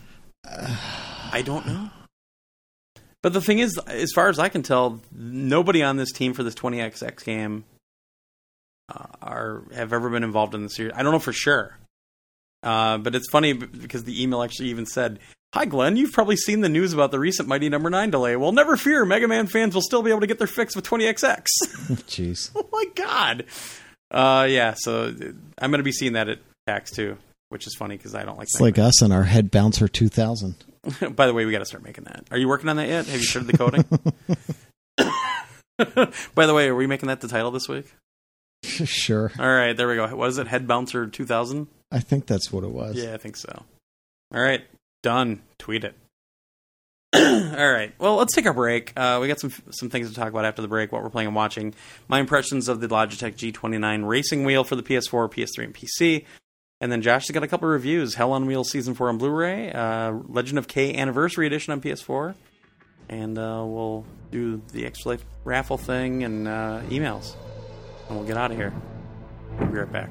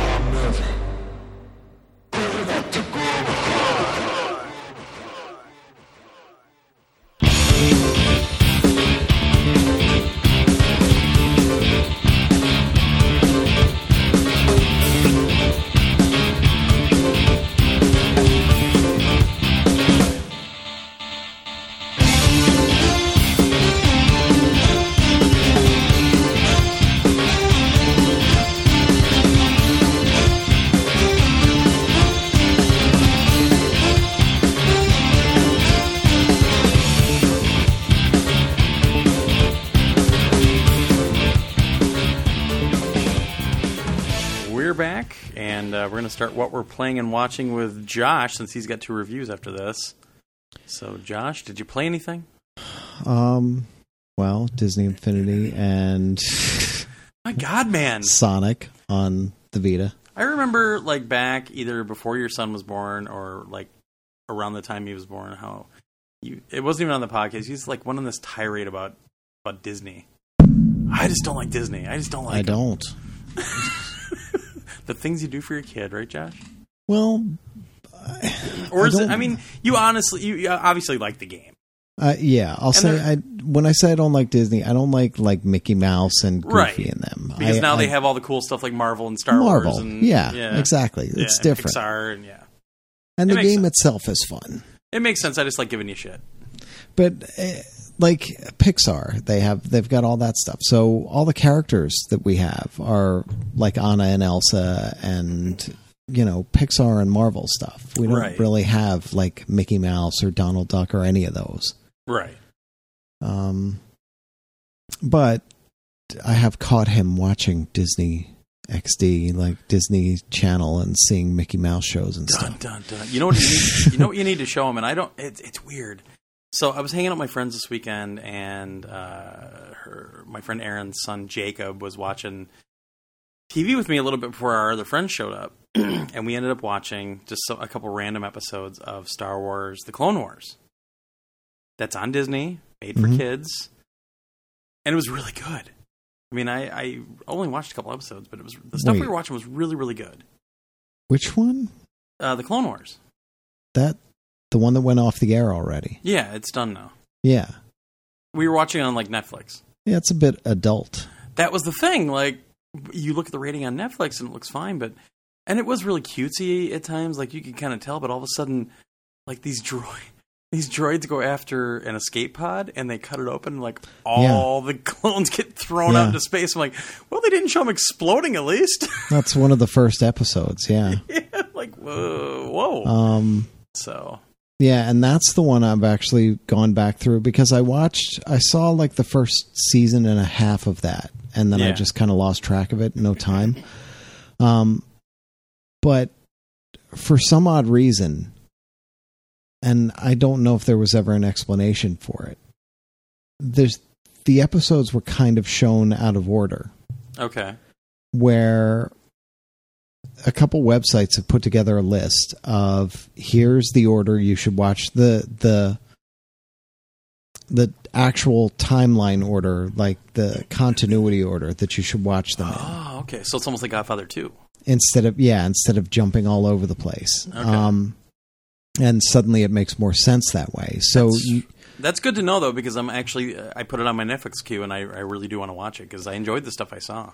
Well, and the weird thing is, you start out with like season 3, episode 4, or something ridiculous like that, and then and then another one in season 3, and then the movie, and then the first couple episodes in the episode 101 and all that, and then it just jumps around all over the place. So oh wow, okay, wow. And I started watching it. Yeah, and I started watching it like that, and it's interesting. It actually makes a little bit more sense in the way it plays out. Wow. Just because of the way the storylines they did and the way they did them. So, well, it was funny. We must have been watching it from the beginning then, but it didn't seem like it. It just seemed like it just jumped in.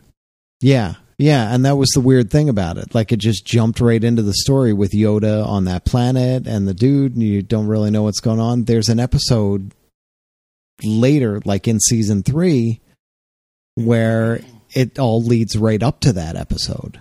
Wow. Where all the shit goes on right before it. So, okay. I don't know. Wow, that's weird. I don't know how it all ended up like that, but that's what happened with that show. So they must have put an intern on it, but he was the dumb intern. Apparently. Yeah.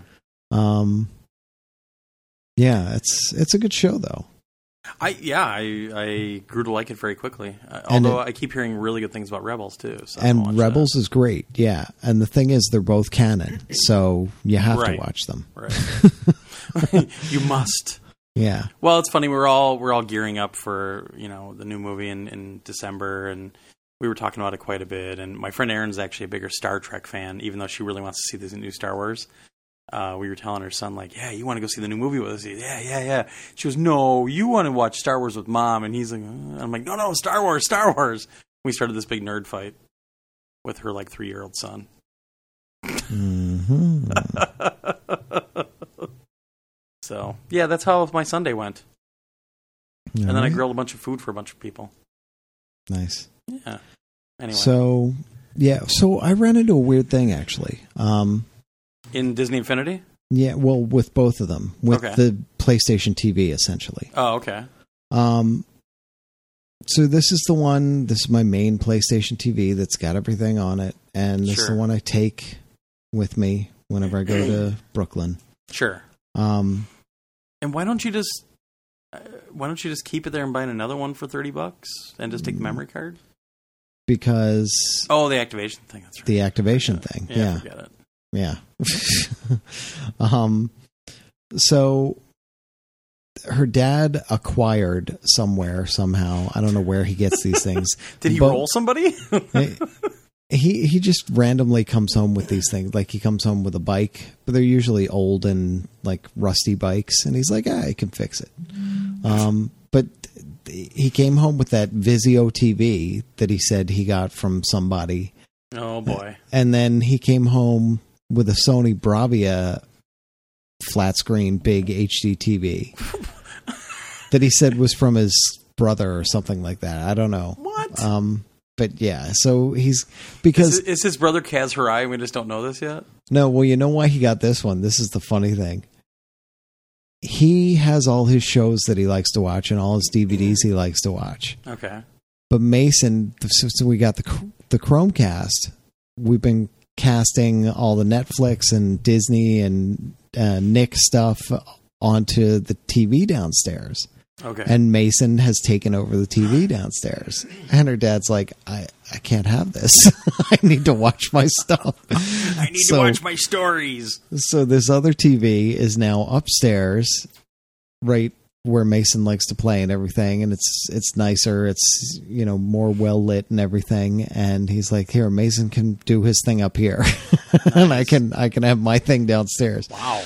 So I had to hook that TV up this past weekend. So I hooked everything up. It's not hooked into cable or anything, and they don't have any of that. So sure, it's got a DVD player, a region-free DVD player on it. Google Chrome that they probably got in Chinatown for like $5. Nah, this a really old one. It's like it's the size of an old VCR, and it has a it's one of the VHS and DVD combined. Oh, one of those so ones. Either side works very well. Yeah, it's huge. Yeah. So it's that Google Chrome, and I hooked up the PlayStation TV. Nice. So we're sitting there and we're playing it, and I was having all kinds of problems with the connectivity of the base and the controller. Okay. And I was like, well, this is really weird. I was like, maybe it's just the Disney thing. I don't know what's going on here. And, Mason's trying to guide me along, and I'm like, I can't do anything. Like at one point, I lost control completely, and the character was just walking in a circle. And I'm like, well, I can't do this. We have to play something else. Wait, did the controller connect to the TV? Not that I'm aware of. Oh, okay. It's an older TV. I don't think it would even have that. Well, you're using DualShock 3 probably, aren't you? 4. Oh, okay. Yeah. Actually, you'd be surprised that Bravia might have some kind of... I'll look into it. I had looked into the menu to see what I could do with the TV, just to make sure everything was set up right anyway. Or it might have some kind of weird old HDMI control because you're using all Sony products, Maybe. You never know. I mean, even if it's an older one, it might have something weird.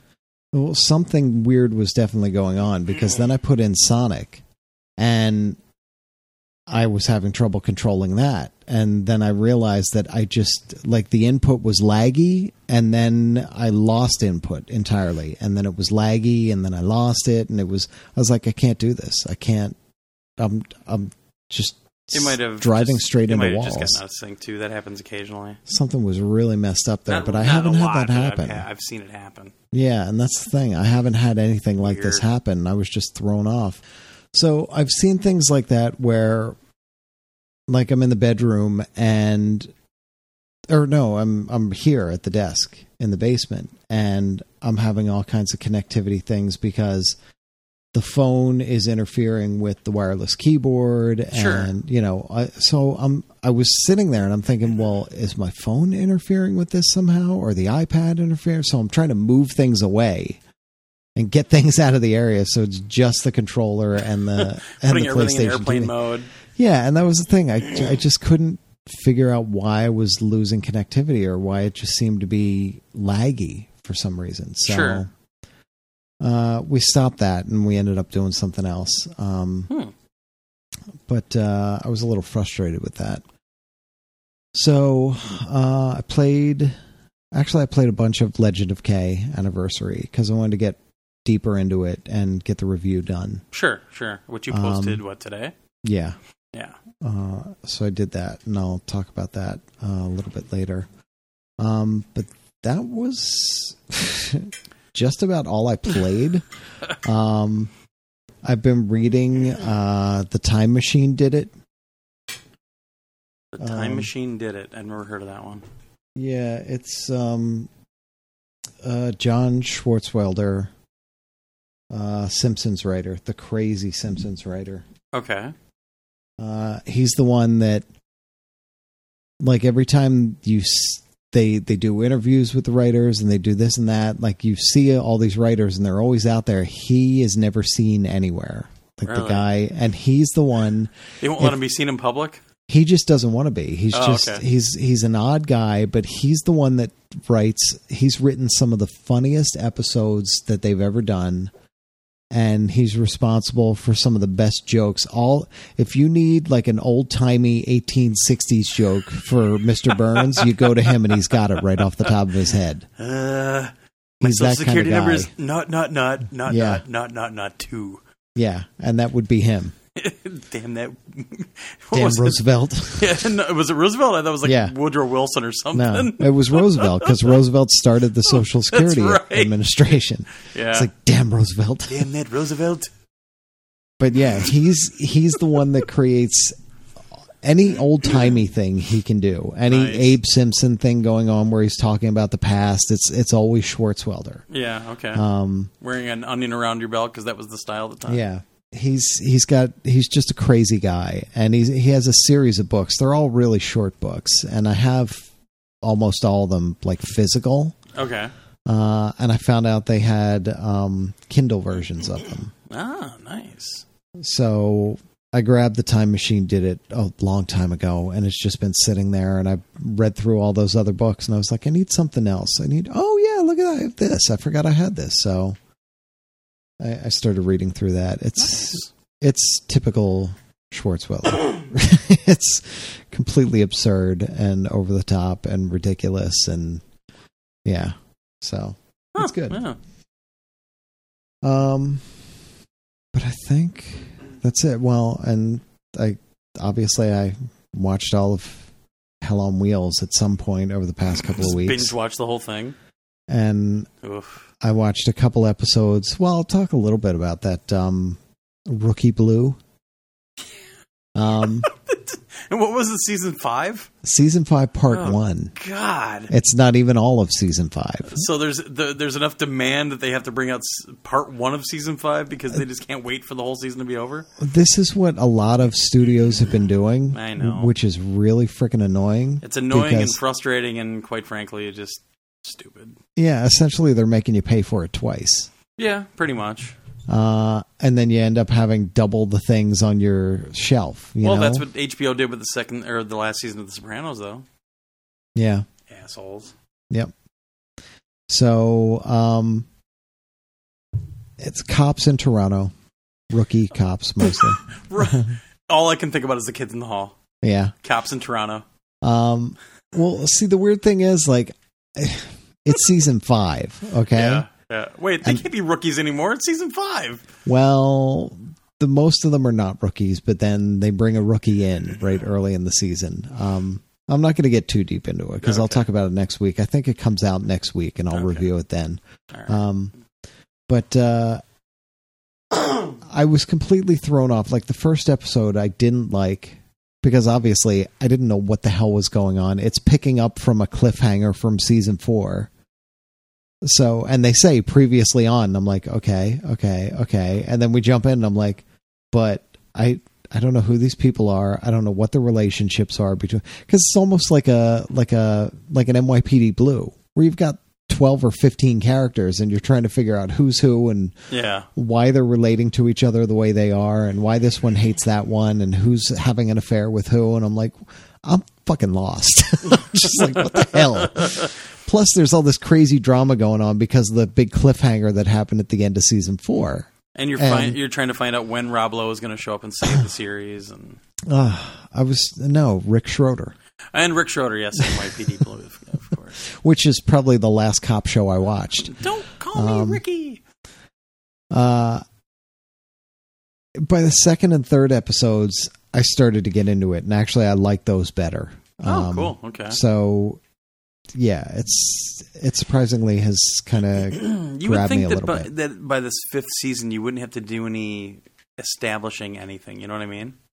You would think, but if somebody walking into the show not knowing anything, it's not easy to really... But you're not supposed to do it that way. You're doing it wrong, Josh. Well, of course. Yeah. Because I got a copy for review. What am I going to do? I'm not going to go watch 4 seasons of this thing. That's when you should email me, like, can I get the first 4 seasons so I know what the hell's going on? Is it on Netflix or anything? It probably is. But I just don't have the time to go watch 4 seasons of this and then a 5th or a half of a 5th. Yeah. The interesting thing was, though, like the main character in it, I'm watching this and I'm like, I know this person. She looks really familiar, and I can't figure out why. And I can't remember her name right now, so I'm looking it up very quick. Rookie Blue is not available to stream on Netflix. It's only on DVD. Okay. So I'm looking at this main character, and I'm like, I know this person. I don't know why I know her. And I know the name even, Missy Peregrine. And I'm like, she was in that show that Kevin Smith directed the first episode of this show. And he was like his dad or something. He ended up having to do like jobs for the devil, and the devil was Ray Wise. And she was the girl in that. Well, she was in the thing that I remembered her from. Yeah. Was Backcountry, that movie about the bear that I talked about a couple months ago. And you know what? Isn't her dad a cop in the show? Like a retired cop? In what show? In the show you're talking about, Rookie Blue. I've fucking seen this show. Her dad? Yeah, her dad is a retired cop and he's an alcoholic. Okay. I've seen at least one episode of the show now that you've brought up Missy Peregrine. I'm like, holy shit, I know what this is. Well, but he's not in the 5th season, not that I've seen so far. Okay. Well, but I think I've seen this one. Okay. It is streamable on Amazon. Let me see if it's Prime. It is not Prime. Well, so you have to pay for it. Yeah. Oh, yes, I have seen this. At least one episode of the show. Okay. Yeah. Oh, I like Missy Peregrine. Yeah, she's cool. Yeah. But she was in that crazy couple goes off and gets lost in the woods and stumbles into bear territory. Yeah. Yeah. Interesting. So, and there was another guy in there who was only in there for the first episode, and then he got kicked out, apparently. But he was in the Book of Negroes, actually. Holy shit. Which I was like, oh my gosh, I know that guy. Dude, she's married to Zachary Levi. Is she really? Filed for divorce, though. Me and Mark met him when we went to our first E3. Mark's buddy, we call him Rockstar Bob, is in a band out in Hollywood. Like he was on an episode of I think it was How I Met Your Mother or Big Bang Theory, and we met up with him up kind of underneath the Hollywood sign in Hollywood there, and went to breakfast at this place, and there were like all these actors sitting around, and there's Zachary Levi, and Rockstar Bob knows him, so he just walks over and starts talking to him, and we get to meet him. Nicest guy in the world. Wow, interesting. And she was in a relationship with Pittsburgh Steelers quarterback and 2-time Super Bowl champion Ben Roethlisberger. Oh God. Oh no. Rapelessberger? Rapelessberger? Yeah, exactly. Yeah. Anyway, back to Rookie Blue. Sorry about that. I have seen an episode of the show. Okay. So that shows how memorable it was to me. Yeah. That it took hearing Missy Peregrine to remember it. And I've seen a couple, but she's like the main focus of the show. Right, yeah. So, and there's a bunch of characters on it. And the show I was thinking about before, Reaper. Hmm. Kevin Smith directed the pilot. It was 2 women that ran the show, and they asked him to direct the pilot. It was the first TV thing he ever did, apparently. So, sorry. I just had to bring that up. All right then. Yeah, so, I mean, I'm only a couple episodes into the first half of season 5. Next time on Rookie Blue. Oh, wait, I can't watch that. But it's in the second half. It's better than I thought it would be so far. Yeah. I didn't expect a whole lot from it, and I was just like, cop drama. I enjoy cop dramas every now and then, but I'm not really like that's my thing. I got to watch them. I saw Hill Street Blues when I was young, right? Which I was probably way too young to be watching that. But I was more into Chips because that was amazing. Well, I saw Chips when I was young, but I saw that. I saw Hill Street Blues, and I really loved NYPD Blue for the first couple seasons. Well, for the first season, and then Douchebag had to go be a movie star, which, boy, that worked out real well. Oh, he was in the worst movie ever, too, with Nicolas Cage. Yeah. I was bring that up. Jade. Something. No, it wasn't Jade. It was, because the two of them were like back to back. Yeah. Well, Jade was the first one, yeah, and then it was supposed to be this big one with Nicolas Cage, and I'll never forget, like, because he's out of prison, but he's like an informant because he's an ex-cop, and Nicolas Cage is like, I think, the nephew of a big mob boss or something. So they get him in there to be friendly with him. And of course, Samuel L. Jackson's in it because, have you ever seen any movie? He's the black guy. And there was this whole thing about how Nicolas Cage's character never liked to have Kiss of Death. Kiss of Death, that was it. Yeah. He never liked to have metal in his mouth, so any utensils he used had to be plastic. He's like, "What's the matter, Junior? Don't you like metal in your mouth?" Yeah. And then, of course, he goes to do CSI Miami.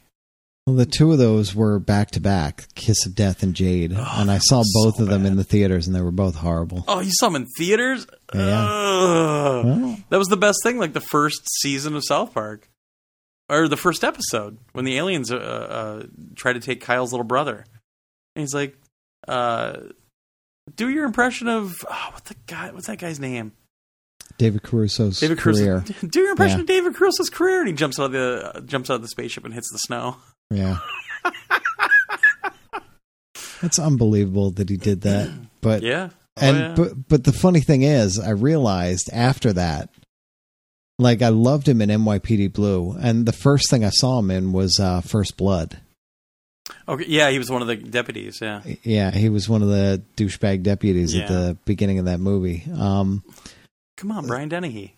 So I saw him in that, and then he's in NYPD Blue, and I thought he was amazing in that. But then everything else he's been in, you realize the guy has zero range. He plays the same character. Yeah, he's just the super intense dude with the gravelly voice. But he's like Pepe Le Pew. He's always calm and collected. He never gets excitable. Yeah. Yeah. So that's all he does. Until his new wife got shot in CSI Miami. Spoiler. Then he was mad. Gotcha. Yeah. Yeah, so, that's all I'll say about it. Now that we've talked about it for a half hour. Yeah. No, but it is kind of funny that it literally took you saying her name for me to remember, like, oh my God, I've seen an episode of this. I don't remember how or why. Maybe it was just on when I had cable, but yeah, I've seen it. Yeah, and that's the crazy thing. It's a show. I believe it's on ABC because I think that's what I saw. Yeah. Funny. So, yep. And I had never heard of it until it showed up. I was like, what? Oh, I forgot. Yeah, there's another one I have. Okay. Wait, hang on. Let me reach for it. I just remember her from Reaper. She was in Heroes, too. She was on Heroes. I think that's all I know her from. She was in an episode of Smallville, as was every young actress back then. All right, the next one, the next DVD set I have. What the shit, dude? You're turning this into a TV movie podcast more than anything. I know. And this one I haven't watched either. All right. Because it just showed up the other day. All right. And I'm a little wary of it, but I'm interested to see it anyway, I guess. By the way, if the Red Green Show ever shows up, I have dibs. Okay. You never saw the Red Green Show? No. Oh my God. It's a show out of Canada, and it was on PBS for years. And it's basically like these two guys up at an Elks Lodge or whatever. And they talk about, like how men are supposed to be, blah, blah, blah. But they do these segments about like, oh, we got to try to fix this thing up. And everything is, well, you get your roll of duct tape. And they do all this stuff with duct tape. And it's hilarious. So if we ever get anything for Red Green, I get it. Well, Harold, we got to go fix the car up. Get the duct tape. Well, this comes out September 8th. It is a 3-disc collection. Oh, boy. It is the Hee Haw collection. Are you shitting me? I am not shitting you. Yeah. It's wasted on you. You don't like any of that music? Roy Clark? Come on, man. Buck Owens, Roy Clark, Tammy Wynette, Merle Haggard, Conway Twitty, Hank Williams Jr., Loretta Lynn, exclusive interviews, Hee Haw laughs, special comedy selections, and more. Freaking hate. That's the music I grew up with my stepdad. That's all we ever had in the house. But what baffles me, though, I thought this was like a half-hour show, wasn't it? No, it was an hour. Okay. The 3-disc collection features 5 episodes. Wow. All right. Yeah. Out of 200 and some probably? But 5 episodes across 3 discs? Must have a lot of extra stuff. 4. Well, I guess if you're doing 2 hours a disc, that makes sense. Well, the problem is it also got really crappy toward the end. Yeah. It had a 21-year run. Well, you got 5 episodes. But this is Time Life bringing. Oh man! As seen on TV, I'm a big Buck Owens fan. I'm a big fan of a lot of those. Roy Clark, man, I've got Roy Clark on my playlist right now. If you could actually review it, maybe we'll do something about that. We'll have to talk about it. Available for the first time, it says. So we'll talk about it tomorrow. Special features include guest stars and cornfield knee slappers. Well, yeah, that's the best part when they all pop up and do their stupid, corny jokes. Oh, yeah. Oh my! That was one of the big things. Like especially when I went to my grandmother's in Red Granite when she lived in Red Granite. I hated going to my grandmother's, but it was always like Hee Haw's coming on, and I could just go escape for an hour. Oh, yeah. Whenever whenever I was flipping through the channels and I saw Hee Haw, I would escape as quick as I could to another channel. Oh, dude, that show was great. Not if you lived in the Northeast. No, it wasn't. No, but the northern part of the Midwest was okay. Uh-huh. That show was great. Well, yeah, you may have to send my that mic. to me. You may have to send that to me. I'll make time for it. We'll see. It's only 5 episodes. Yeah, you should be able to do it. We'll see. Yeah, we'll have to do something. All right. Yeah, dude, I'm serious. I'm a big fan of Hee Haw. At least I used to be. I was actually just listening to Roy Clark today. Yesterday came on. Mm. Yeah. I have to physically open this. I didn't even open it. No! If you're going to send it to me, you can't open it. It's too late. It's open. You son well, of a bitch. Almost. Got to see what it looks like. I do want to see it. I mean, video quality's got to be shit. Well, I'm interested in that. I'm interested in the video quality. I'm actually interested in the songs because while I was never into any of that growing up, Yeah. I've broadened my horizons since. I mean, this show was really born from the Grand Ole Opry. I mean, yeah. There were so many Grand Ole Opry stars on there, like Ray Acuff and Junior Samples and Grandpa Jones and Minnie Pearl. I mean, that was it. And the thing is, like, I didn't live in that area, so we didn't have the Opry on radio every year or every day, Sunday. But my God, I mean, that was the music that my stepdad listened to, and we had it on a lot. So for me, it was just, I love the show. And there was some great comedy on it. It wasn't just cheesy stuff. There was some really good writing on there. Well, they're spread all over the place here. It is episode 13, 15, 56, 99, and 19. Whoa. Wow. So it's 1969, 70, 71, 73. Wow, that's still pretty early stuff. So yeah, it's Merle Haggard, Buck Owens, Oh my God. Loretta Lynn. Who else is here? Hank Williams Jr., Dottie West, Roy Clark. Oh, Hank Jr. Oh, wow. Donna Fargo, Tommy Cash. Yeah, it's Grandpa Jones. Holy shit. Yeah, there's a lot of stuff on here. Yeah, I may have to take that from you. If you review it. I'll review it. No, listen to you. What? I know, Dean Martin. Oh, yeah, exactly. I know. Yeah. Yeah, you may have to send that to me. You're going to send that to me. We'll see. Yes, I'll review it. All right, Mr. Review Man. No, because if nothing else, I'll just rip it and watch it on the way out to PAX. Yeah. And have it all ready to go. So, if worse comes to worse. Yep, I'm in. There we go. Yep, done deal. Mr. Hee Haw. I'm serious. I loved that show when I was a kid. So, all right. Anything else? No. All right, my list is really short. So obviously a lot more Rocket League. That's pretty much just dominates my free time. Watching Rock play right now, actually, it's pretty pathetic. It's not good. Not good at all. But we're having a blast with it. The next patch should be up pretty soon. All we know about the new patch so far is they're just adding the content for the new arena and then all the new DLC, that sort of thing, and some bug fixes, but no details on the bug fixes yet. And then played a ton of Project Cars. So I clamped the old G29 to Rock's dining room table, so at least something happens on that table. And played with that for about 3 hours last Tuesday. And I streamed the whole thing. I wanted to show people like how it works and everything else. And obviously, I'm comparing a lot to the Thrustmaster T300 since they're both roughly the same price out of the box. They're $400 out of the box. I'm actually more impressed with it than I thought it would be from my limited time with it at E3. I thought it was going to be louder, and it's not. I'm not getting any clunking like I thought I would get. I actually saw.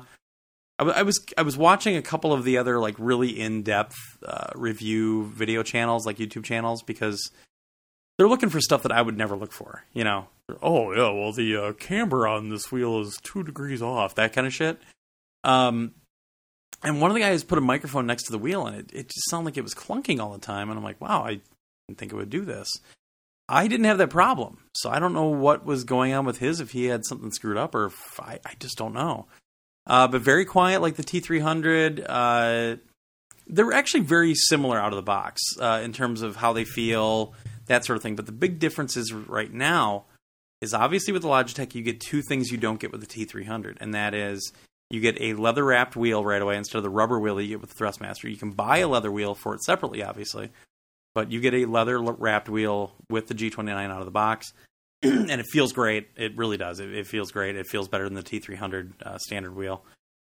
And the other thing is you get 3 pedals right away, so you get the clutch pedal, the brake, and the accelerator instead of the 2 pedals like the T300, and that brake pedal I talked about so much. So it's completely different than what the Logitech G27 pedals offered, even though they look exactly the same. The brake pedal is made to feel more like kind of that hydraulic feedback where you really have to mash on that brake pedal to actually lock up the wheels instead of just having kind of that linear feel to it like a lot of the other brake pedals do. So, I mean, you can get better pedals for the Thrustmaster. They were going to send them. They never did. I'll have to email them and maybe see if I can do a comparison at some point. You can also adjust the pedals. You just need a little screwdriver, and you can adjust the pedals' height and placement like on Thrustmaster. But honestly, right now, I mean, first blush, I would say, unless you want to do a lot of like upgrades, customization, or not really customization, but just upgrades, I'm actually going to say the Logitech's probably a better deal out of the box at $400 because the Thrustmaster, you have to buy the better pedal separately for $100. The leather wheel I think is $80 to $100, and if you want to buy a shifter, which that was the one thing, like the Logitech G27 came with a shifter out of the box for $400. This is $400, but you have to buy the shifter separately, and it's $60. Now it's not as fancy as the one for Thrustmaster, but it works. I used it; it works pretty well. The difference is the G27, the wheel only had 6 buttons on it at the time, and they actually had the D-pad and all the other buttons on the shifter itself. And I think that's why it came out of the box. The G29, they have all of the buttons and everything right on the wheel. So that's where the big difference is. But still, I mean, you're getting a little bit less of a value if you compare it to the G27, even though a lot of the insides on this thing are the G27. The 2 major differences are that there's a new encoder inside that's supposed to handle a lot of the more finite stuff a lot better, and also the sensors inside of it, instead of being optical in the G27, are now magnetic in the G29. So they're supposed to be a lot more accurate and also supposed to feel a lot better, just make the feel better. So I did notice it. Like, one thing with the Thrustmaster is it's a belt-driven system, and it was very, very smooth. And the one thing I was very fearful of the G29 was that it's a geared system. And I thought it was going to be a lot more rigid, and I honestly just expected kind of a stiffer feel to it. And it feels great. It feels very similar to the T300. I thought it was really good. The weird thing is, even when I had the dead zone for the steering itself set to 0 in Project Cars, there's still kind of a little weird, maybe like 3-degree dead zone in the hardware itself. So there was still some play, like you almost had to tighten things up on your actual car or something in real life. So what I haven't done yet is the Logitech comes with, or it allows you to plug it into the PC and upgrade the firmware, I believe, and there's software that you can make some changes. So I haven't done that yet. I'm going to do that this week and see if there's something I can do with the dead zone within the hardware itself, and also see if there's a new firmware or something. But it works with, like I said, PC, PS3, PS4. I don't have a PS3 here, so I'm going to take it home with me next week, or this weekend, and play some Gran Turismo with it and everything. The one thing, though, is when you plug it into the PS3, it shows up as a Driving Force Pro. It doesn't show up as a G27 like you would expect. And I think the reason is because it doesn't come with a shifter. Thing is, though, if you plug the shifter into it, it does not show up in Gran Turismo or anything. So it actually literally shows up as a Driving Force Pro. So, and the layout is actually very similar to that wheel instead of the G27. So PS3 wise, you're not getting as good a wheel as the G27. So if you still want to play a lot of Gran Turismo, that sort of thing, you might want to hang on to your old wheel for a while until things move over to PS4 exclusively. So that's the thing. The Thrustmaster, if you want to use the shifter for the Thrustmaster, that costs $150. It'll work on PS3, but you have to plug it in separately to the PS3. So you plug it in as a USB device, and Gran Turismo picks it up and lets you use it. Grid 2 let me use the shifter. There were a couple other games, but it was kind of wonky. So yeah, this is going to be a weird review just because there's so many things to compare, and you know, there's legacy devices you have to worry about and that sort of thing, and it's odd. But out of the box, right now I actually do, and I've changed my mind. E3 time, I thought the T300 was probably still the best one to get, but this time around, I'm seriously thinking that that Logitech G29 is actually a little bit better of a value out of the box. So, yeah. So I'm going to start working on the review this week and hopefully get that posted or passed over to you by the end of the week, hopefully. Actually, it'll be the end of the weekend because I still have to try the PS3 on it. All right. Yeah. There you go. On to your reviews, mister. Okay. First review for Hell on Wheels Complete Fourth Season Blu-ray. All right, I'll try to be non-spoilery about what happens in Season 4, but I am going to have to spoil a little bit about what happened in previous seasons because it won't make much sense, so you've been warned. Previously on Hell on Wheels. Yeah. So, Hell on Wheels, it's loosely based on the building of the Union Pacific Railroad, which happened after the Civil War. Some of the characters are real. The situations they're in are not necessarily real. It's one of those historical drama type things. It's not necessarily a documentary, not necessarily based on real events. Yeah. It's loosely based on real events is the best way to put it. The main character, the guy that you see on all the box covers and everything, the one that you're really rooting for, Cullen Bohannon, didn't exist. He's completely fictional.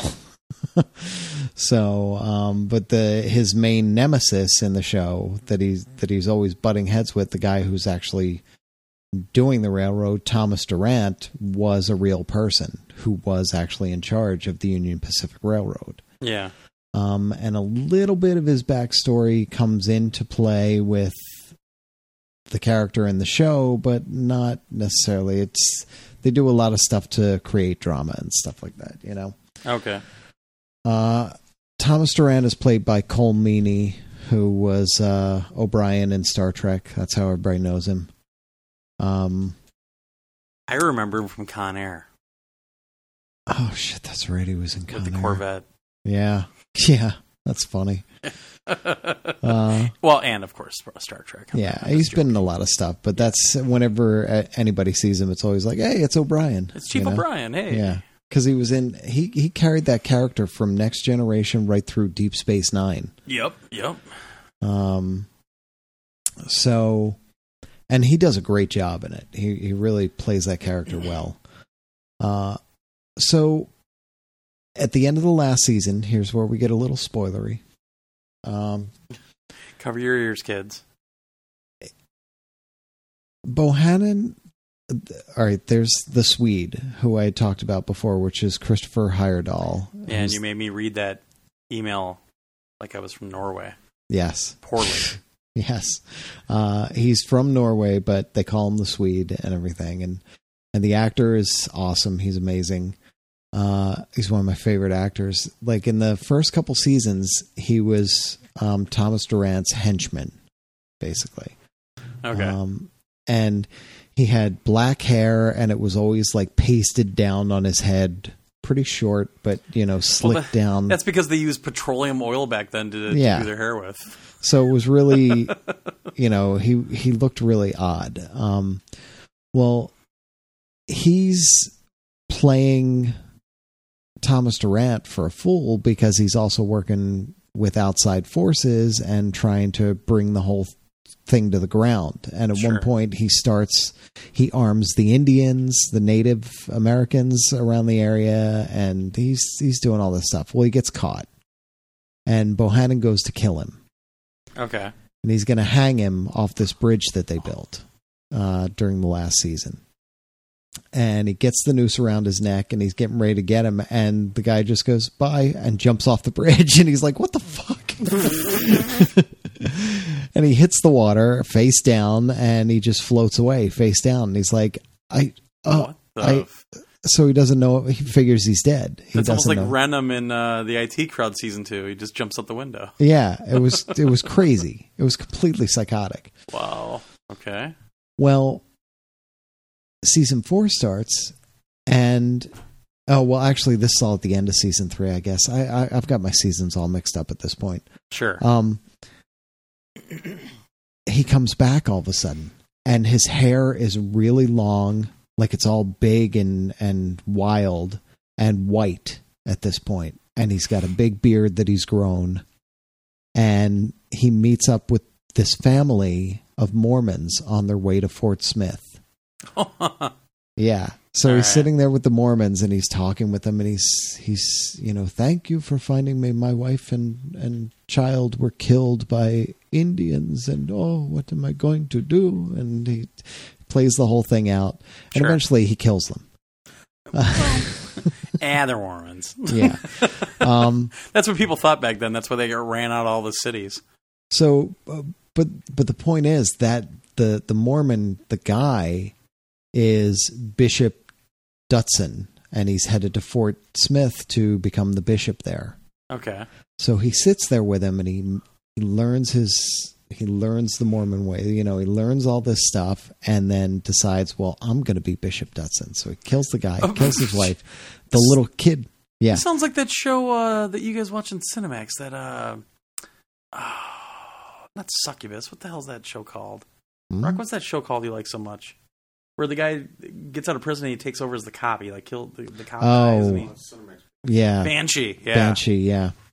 Well, it is kind of. The kid gets away. By the way, you're finally on the podcast. Yes, I did it. So the kid gets away, and he actually goes to the fort, and he's Bishop Dutson, as far as they know, because who would know back then? Nobody had ever met him, so they don't know. Well, Bohannon ends up there at that fort because he had an affair with the Mormon girl and got her pregnant. And the father goes and kidnaps him and brings him back to the fort and says, you're going to marry her or we're going to kill you or whatever. They're threatening to kill him. And he's like, I'll marry your daughter, and because nobody else will touch her because she's impure and she was touched by a heathen and whatever. Okay. So he says he'll marry her, and they're like, okay, well, the bishop has to do this. Some bishop walks out, and he's sitting there, and he's staring at him. He's got chains on this whole time, and he's looking at him, and the two of them are looking at each other, and he dives over the table and puts the chains around the guy's neck, and he's trying to strangle him right there, and everybody's freaking out. They're like, he's killing the bishop. So now he's stuck there, trying to tell people that the bishop is a fake. Nobody's believing him. Yeah. And that's a whole thing at the beginning of the season, is that now he's living there.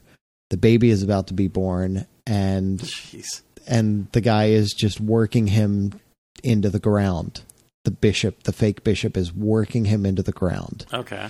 And he's telling him, I'm here for your salvation. And he's completely gone over the edge. So that's a whole storyline going on. Back at the Union Pacific, they're not going anywhere because Bohannon was actually he was the chief engineer on the project, and he was pushing them forward the whole time. Well, they've been having all kinds of problems. They're stuck in Cheyenne, and they can't make any headway. And the other major real person comes in, John Campbell, who was the first governor of the Wyoming Territory. Sure. And that's played by Jake Weber. Okay. Who you'll know, you might not know the name, but you know the guy. I thought he was part of the Grill dynasty. he's been in he's been in a ton of stuff, but the thing I remember him from is Dawn of the Dead. Okay. He was one of the guys in Dawn of the Dead. He was in U-571. He's been in a bunch of stuff. You'd recognize him if you saw him, and he is awesome in this role. He's fantastic. Because he's got a real gravelly voice, and he just doesn't take shit from anybody. He's there. He's bringing law and order to the territory, and of course, he's in direct conflict with Durant because it's all lawless and crazy, and that's just the way it's been for so long. And who are you, and what do you think you're doing here trying to do all this? And that is essentially the whole season, is just conflict between the provisional governor and the head of the railroad, and everybody in town essentially is touched by this conflict in one way or another, horribly or not. Okay. So it sounds like the real times back then when they were trying to build a railroad. Yeah. So it gets crazy. It gets pretty wild. It's interesting. There's a couple moments in there. There's a couple episodes where I'm just like, oh, come on. Now that's a little absurd. But for the most part, it's entertaining.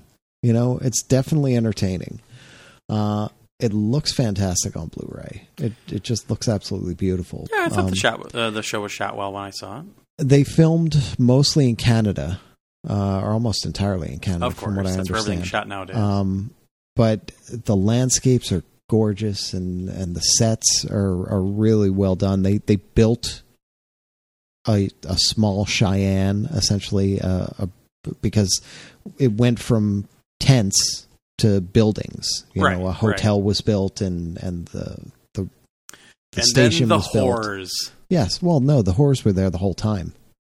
They had their own whore tent. Seriously, there's a whore tent that's been following them along all this time. So when you get to town, you got to ask for the whore tent. Where do I put my horse, and where's the whore tent? Yeah, so that's been going on all 4 seasons. It's actually an interesting show. You can't go into it expecting Deadwood. Well, you can't. Yeah, you can't go in expecting Deadwood. You can't go in expecting historical accuracy. Sure, it's history with a broad stroke paintbrush. Well, but that's what Deadwood was too. Deadwood would sometimes mix up and combine historical events and characters and stuff, but it was a little bit more realistic, and almost every major character in the show was a real person. Well, except for Wu. Yeah, but Wu was the best character in the show. Yeah, he was. But here in Hell on Wheels, there's only a couple of characters that are actual, real historical characters, and the rest are all just made up people for the drama of it. So it is interesting. It's entertaining. It's fun. Cool. It's only English subtitles. The bonus features, it's a ton of short things. But a ton. Oh, like little featurettes and shit. Yeah, there's like 20 different features and featurettes on there, and for the most part, they're all really, really short. There is... Wait, I'm skimming through here real quick. Grab my phone. Because I put all the times down. The longest one is like 5 minutes and 43 seconds. See, I wouldn't even watch those. Yeah. Because at that point, you're spending half your time just hit play, select the next one, hit play. It's a little frustrating. They had a look at season 4, new characters on the set with Cheyenne set tour, things like that, which are cool, but they're really short. They're only a couple minutes long, and then all the featurettes are little featurettes for each episode. Okay. So those are the 5-minute ones. For the most part, they're all about 5 minutes, and it's just kind of a, in this episode we're going to be doing this, and we get to see why this, and I don't need to see that shit. I just want to watch the episode. Well, actually, the funny thing is I watched all this after I'd seen the season. And for some of it, it actually gave me a little bit more perspective on it. Oh, that's what happened. Well, no, honestly, because there were points where I'm watching it and I'm like, I don't understand why this person is doing this. It makes no sense to me as far as I know for who the character is. And then you watch the little featurette and they're like, well, he's thinking about his wife and son who were blah, blah, blah. And I'm like, oh, shit, I forgot about them. Oh, yeah, now that does make sense. So it did help me a little bit, but there's things like that.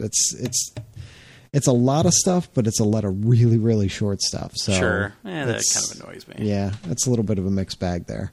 But yeah, the retail price on it is $50. You know, it's not going to be that. Woof. It's going to be a lot less.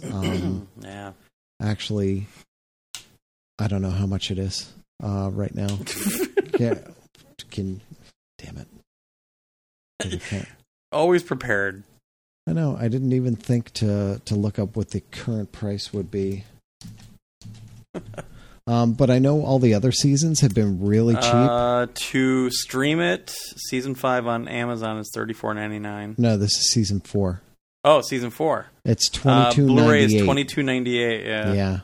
Yeah. Which is quite a discount. And to stream it is $19.99. Yeah.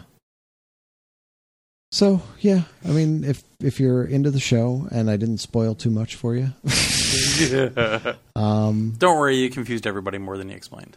It's worth it. It's a good season, I think. It gets a little draggy at the end. They added 3 episodes this season. The other seasons were 10 episodes. This was 13. And it let them explore some of the storylines a bit more in depth. Sure. But at the same time, it got to a point where I was like, really? We're going to spend a full episode on this? Wow. Okay. Sounds like what The Sopranos would do every now and then and just waste an episode. That used to piss me off. It felt like that. You know, I was like, well, okay, this is interesting because they don't do something like this and they're getting deep into this character and what's going on with them. But at the same time, I don't know that it was entirely necessary. Sure. So... Yeah, I mean, that was one of the things that I always complained about with The Sopranos, is that every now and then they would have a wasted episode where, with me, like Deadwood and The Shield especially, I never had that feeling. And Justified. Never had the feeling about those shows at all. Like, every episode had some meaning and had some good content, where Sopranos, you know, was always that darling that everybody just loved so much, and I would get to an episode, I'm like, God, this makes no sense. You know, and I would actually fast-forwarded through a couple of them. Well, see, and that was the weird thing.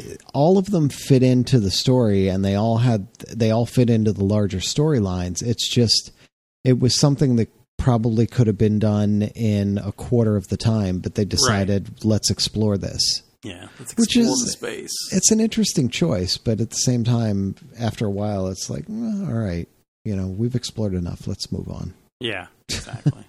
So, yeah. Cool.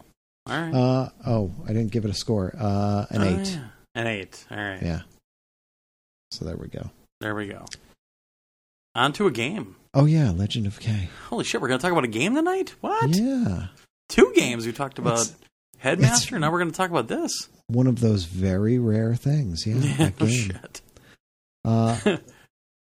So this was a game, and this is funny. This was the game that we both went, the what? Yeah, then we both had to look it up. I kind of still didn't remember it until I finally found a video the next day. I'm like, oh yeah, I remember that one. I didn't remember this at all. So okay, well that's good. Then it was a new experience for you. Totally new. And now the interesting thing is, I looked all this stuff up after the fact. It came out on the PlayStation 2 in late September in 2005. Okay, it came out. This is why it completely was lost on me. I came out the same week, 2 weeks after the NHL games. Okay? The week of Tiger Woods PGA Tour 2006, X-Men Legends 2 Rise of Apocalypse, and We Love Katamari. Yeah, you weren't playing this at all. And then a week later, Sly 3, Honor Among Thieves, Indigo Prophecy, Midway Arcade Treasures 3, and Capcom Classics Collection hit. God. So this just lost in the shuffle, gone. Wow. All of that was on the shelves, and Legend of K was there, and I glanced at it and was like, no, not even, no. A cat with a sword? No, that's not for me. So yeah, this was something I completely missed. But I'm really kind of bummed that I missed out on it. I'm glad that I got to play it now. And it makes me wonder what other really cool games I missed out on back then. It's actually a really good game Nice. for a PS2 game. It's an action platformer. You're K, obviously. You're building your this is your legend? legend. No, you're building your legend. All right. You're an anthropomorphic cat. You're living in Yenching, which is filled with talking cats, rabbits, Better not frogs. be ferrets, those sons of bitches. No, frogs and pandas. Ooh, talking pandas is Jack Black, the panda? Yeah, and it's funny because the developers, Yeah. this was the last game they made. Really? Yeah, it was a German studio called Neon Software. Okay. And the only other game that is like recognizable has like a real name to it. Yeah. I mean, they made a couple, but the only other real namey one they made was Dave Mirra Freestyle BMX for the Game Boy Color in 2000. Game Boy Color. Yeah. Ugh. So Legend of K was the first and only game they did on the PS2. Yeah, what for color should we put in the game? And they closed down a few months after it was released because of financial troubles. Aw. Yeah, so they never got to do anything beyond this. Actually, that happened to Grin Games this week. Yeah. Yeah, they had to close up for financial troubles. Yeah. So it's kind of a shame because the game, like the story, you could see they put a lot into it. They put a lot into the mythology of it and the story of it, and it has heavy Asian influences, which is odd from a German development studio. But the whole thing is that there's this quasi-mystical religious code called the Way that they all followed and that they had lived with forever, and it brought them balance and health and life and all this other stuff. And sure. Then as time went on, the younger generation started to turn away from it and ignore it, and all these wells dried up and everything disappeared, and the rats and the gorillas move in and invade. Okay. And now they're an occupying force there. And this is just ridiculous. Rats and gorillas would never work together, Josh. Well, I don't know. They actually don't like to work together. The gorillas are obviously the muscle, and the rats are the brains behind everything. Well, of course. So they're kind of at each other's throats, but they're the occupying force, so they're trying to put up the unified front of this is how we do things. And Sure. And there's propaganda posters and things all over the place. The precedent has been set by Splinter, obviously. Yeah. So, yeah, of course. It's a pretty good story overall, and pretty involved with all the different things they have going on. They have like a motion comic almost thing going on where it's comic panels, and then every couple of them start to move, and so they can give you the story. That's how it starts, to tell you the whole backstory and everything. This is how it starts. And first the rats come, then they work with gorillas. Those damn rats. Mass anarchy. So you get quests, and you go out, and you're learning from your master how to fight. So you're slowly learning all these moves. You learn some magic and things like that. There's tons of upgrades to do. And there's side quest type thing, mini game type thing. It's actually built into the storyline, a lot of them, where you have to do this to progress, where you're riding on the back of a wild boar, which felt a lot like Crash Bandicoot. It's interesting because it really felt like they took from they looked at all the action platformer type things around at the time, like Crash Bandicoot was still there, Ratchet and Clank and Sly Cooper and Jak and Daxter and anything else they could look at, and just kind of built their own mythology and story and pulled different kinds of mechanics and pieces from all of them. And it works in its own weird way. There's, like I said, there's upgrades, there's equipment and things you can buy, there's new weapons you can find along the way and buy. You go from the cat village to where the rabbits are and to the frogs, which are in a swampy bog that's very foggy and dark and difficult to navigate. So is this one of those remasters that you can switch between the old graphics and the new one at will? No. No, really? You only have the new graphics. Oh, interesting. And for the most part, the new graphics look fantastic. They look beautiful. There's some really great reflections and everything, and it, to a certain extent, it looks great. The geometry kind of makes it obvious that this was a PS2 game. Okay. Well, yeah, it's kind of weird. I mean, if they don't have the original graphics on there, you would think that almost they would just redo everything. Yeah. But it doesn't sound like that. It sounds like they're still using like some old stuff. They are. Yeah. Weird. That's how it feels. They just smoothed out and high-resed a bunch of things. Because the landscape, the trees, things are blocky. You get that PS2 blockiness. Sure. Okay. And things. Some of the textures just look bad. Like, I have a picture near the end of the review of the dragon that you go and you find at one point, and he's sitting on a mountain of gold, and it just looks like big blobs of goldish colored, with bad textures. It looks like gold all in saran wrap blobs, like your typical mounds of gold on PS2. Yeah. Where there's no real definition to them at all. So you'll see a lot of that in different places in the game. But it's funny because the dragon looks amazing. Oh, that's cool. So that's weird. Yeah, it's kind of like they decided to pick and choose their battles on what they'd really do a lot of work on, and the other stuff they were like, good enough, But I mean, is it the original developer doing this remake? Or No, because they're gone. Yeah, that's just weird. So someone else obviously owns the IP now. Yeah, Nordic Games got a hold of it, and they put developer Kaiko, Kaiko, on it. Interesting.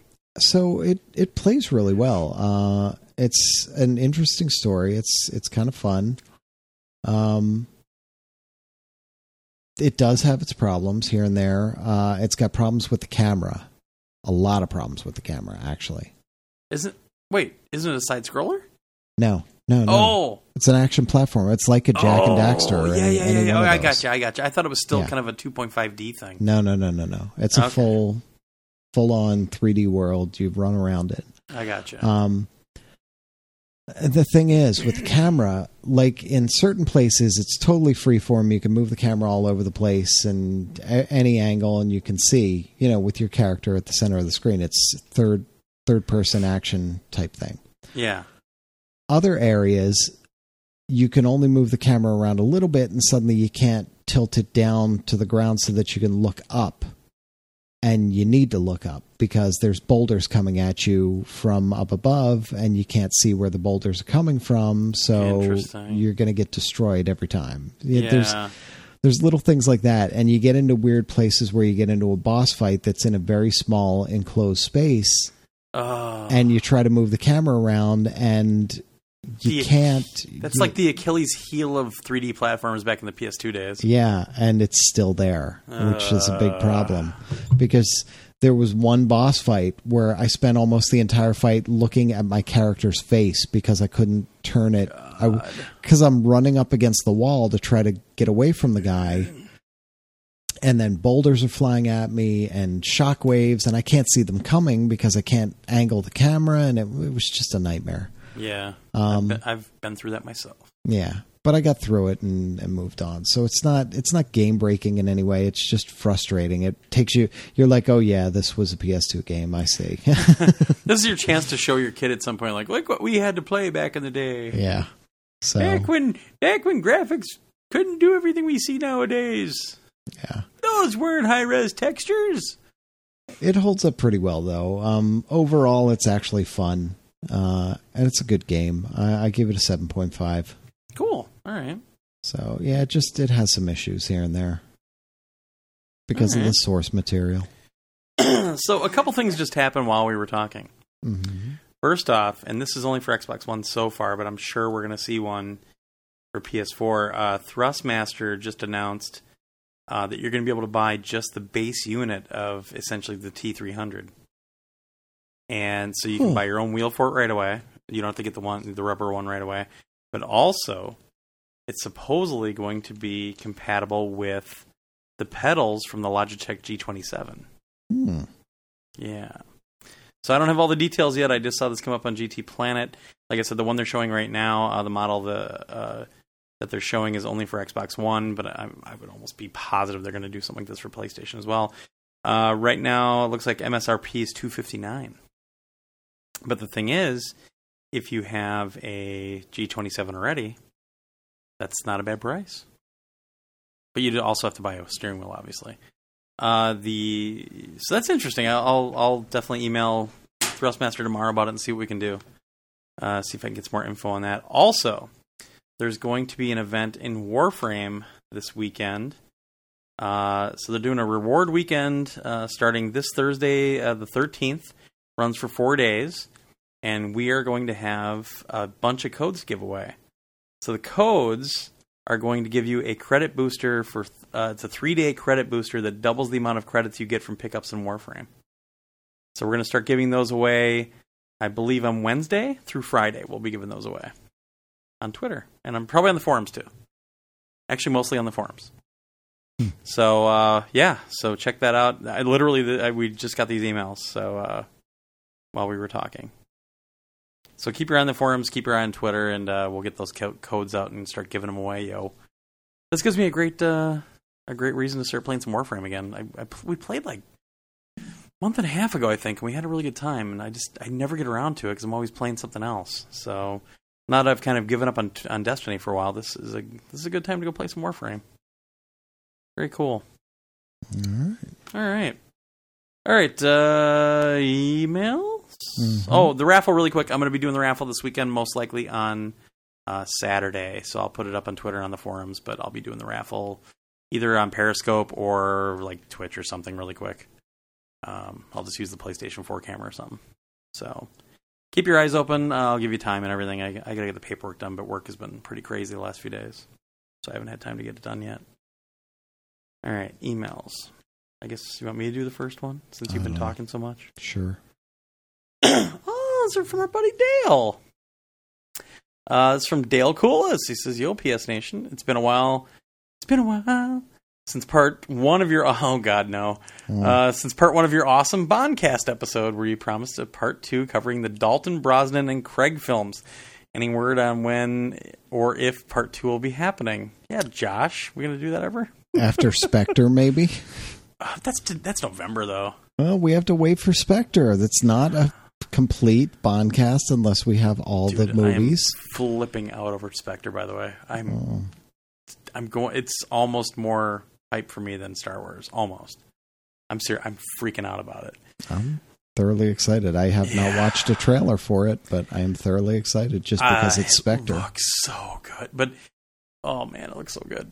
Thanks again for doing what you guys do each and every week. They help my runs go by much faster. That's right. Dale's become like this running madman. And then he says, "Oh yeah, the Fantastic Four film opened this last week, and there was no attachment at the end of the show with that legendary Norm bit on how he named the Fantastic Four members." Oh my god, I totally forgot. I'll put that on the end of the show this week. Norm Macdonald does this thing about naming the Fantastic Four members. It's hilarious. I saw that film last week, by the way. Part of me had to see it just to see how bad it would be, and it was not as legendarily awful as the critics predicted. Come on, Dale. Stop giving everything its fair shake. It was just a very dull superhero film with lots of lulls, kind of like the Green Lantern film, which I actually enjoyed. Hey, I like the Green Lantern. I did too. I enjoyed it. I thought Ryan Reynolds was good in it. I liked it. A few kids clapped and were ecstatic when it ended, though. So good for them, I guess. I think they were just excited that it was over. That's what I was just going to say. Hey, it's finally over. Well, apparently it's only like 100 minutes. It's really short, but when you're watching it, it seems like they're trying to draw it out. So it's just this weird mixture of, like, if you're going to make the film so short, like, get it going. And the director kind of distanced himself from the whole thing. He blamed the studio again. So another one of these movies, these offshoot Marvel movies that aren't run by Marvel. Yeah. That, just like Daredevil, it's because of the studio. But there were rumors of him screaming and yelling on the set, and because he was supposed to do one of the Star Wars spin-offs, and they backed out of that after all the rumors were flying about this. And the rumor that I had read somewhere was that he wanted to make this more of a sci-fi, slower paced film, and when the studio saw the cut of it, they were like, no, we need more action. And they went in and dumped in all these other scenes, and that's why it became such a kludgy mess, apparently. Which is funny, because with the first Fantastic Four film, they had to do a bunch of reshoots because all of a sudden they saw The Incredibles and what they did with Mr. Incredible, and they barely did anything with Mr. Fantastic in the first movie, the first cut. So they went in and added all these scenes so that he would, like, do more stretchy things. Because, Elastigirl. And Elastigirl, sorry. So, I think that's pretty funny, but I read a few reviews because I didn't care about this movie at all, so I don't care about reading reviews. And I'm not a Fantastic Four fan. I'm not either. And I knew this wasn't Marvel, and I knew it was going to be terrible, and it was. Well, it's not Marvel, it's Fox, and we've talked about it before, but we had some people on Facebook that didn't realize this. So these other companies that still have the licenses for things like Daredevil and for Fantastic Four and that sort of thing, they have to do a movie. Marvel is doing Daredevil. They got it back. They've got it back. But Fantastic Four and Spider-Man are the big ones. Those are the big ones, yeah. And I think, what was the Nick Cage motorcycle? Oh, yeah. Ghost Rider. Yeah. Ghost Rider, yeah. So the info on Fantastic and X-Men, Four, I'm sorry. and X-Men is the X-Men's other big one. Yeah. So the info on these is that, at least for Fantastic Four, they have to make a movie every 7 years, or they lose it. It's the same thing with Spider-Man. They have to have something in development every X number of years, which is why they did 3, tanked. They quickly rebooted, did 2 more, and then they were like, shit, we can't, what are we going to do? And that's when they teamed up with Marvel to do Spidey and all Fantastic Four was 7 years. They literally waited until the last minute to bring this one out. And the funny thing is, if you're going to wait that long, and you want, I just don't understand the thought process of, if people are like, oh, they knew that it was going to tank. Why would you spend that much money on something you know is going to tank? Why would you not want to make money on, especially now when the superhero craze is going on, and all these superhero movies, including like Ant-Man and Guardians of the Galaxy and all that, are making money. It just, that rationale makes no sense. But, they had a lot of time to develop this movie. And it's shit. From every account, it's shit. And it just makes no sense to me. Like, if you're going to rush it, I see how it's crappy. Like Spider-Man 2. But where they were actually writing the script while they were shooting it, just like Iron Man 2. They were rewriting the script when they were shooting it. But they did that just to capitalize on Iron Man. With this, like, you got time, get it done right. But the problem is, Marvel not helming it is hurting it. You've got it's the same shit where somebody posted it either today or yesterday on Facebook, like, there was a special early screening of Batman vs. Superman, and it got a standing ovation. And then you go to read the article, it was all movie executives. And I'm like, oh, so are these the same movie execs that were really happy with Ben Affleck as Daredevil? I'm like, oh, no, wait, this is DC. So these are the same people that were really happy with Superman Returns and the same land grab. Okay. Yeah, because the movie execs know exactly what's going to be really good and because Because then they were saying, well, because of this, he got a long-term deal and blah, blah, blah. I hope he directs it. I just don't want him in it. Well, that was like, and Kevin Smith tells this story all the time where they showed off Mallrats at San Diego Comic-Con. Yeah. And, of course, that's his audience. So the whole place erupted, and there was like a standing ovation, and all the studio guys were in the back like, we're going to make millions off this. Yeah. And he's like, no. That's the whole... Chill, that right there, that's the whole audience. Yeah. He's like, you're not going to... And they kept trying to market it like it was going to be this big... Although Mallrats was a success. It was, but it wasn't... It wasn't theatrically, but in video, Mallrats became a humongous success. And actually, that's why a lot of people know who Kevin Smith is because of Mallrats. Yeah, but the studio... Yeah. They poured a ridiculous amount of money into the marketing, and he kept telling them, no, don't do this. And after I heard the story about Superman that Kevin Smith was working on, after I heard about that, like I already kind of had an opinion about quote unquote studio execs for movie studios, but man, just the amount of stupidity involved in most of these things where, you know, people that get the rights for these movies just don't know what the fuck they're doing. Yeah. And they just know that there's potential, but they don't know how to get the most out of it. And it just drives me bonkers. Yeah. So I really highly doubt I'll see Fantastic Four until it hits video, and even then, I'm not going to make a special concession just to go see it or something, or go rent it or something. It's going to have to be like, oh, Fantastic Four's on, I guess I'll watch it. I'm sitting here scratching my ass for an hour and a half. Might as well do something else while I'm doing that. No, I'll probably never see it. I saw about 10 minutes of the first Fantastic Four, and I don't think I saw a frame of the second one. The second one was so bad. Like, yeah, I just wasn't interested. They get to the point where Mr. Fantastic builds this thing called, I think it's called like the Fantastic Car in the comics. It's a flying car. Yeah.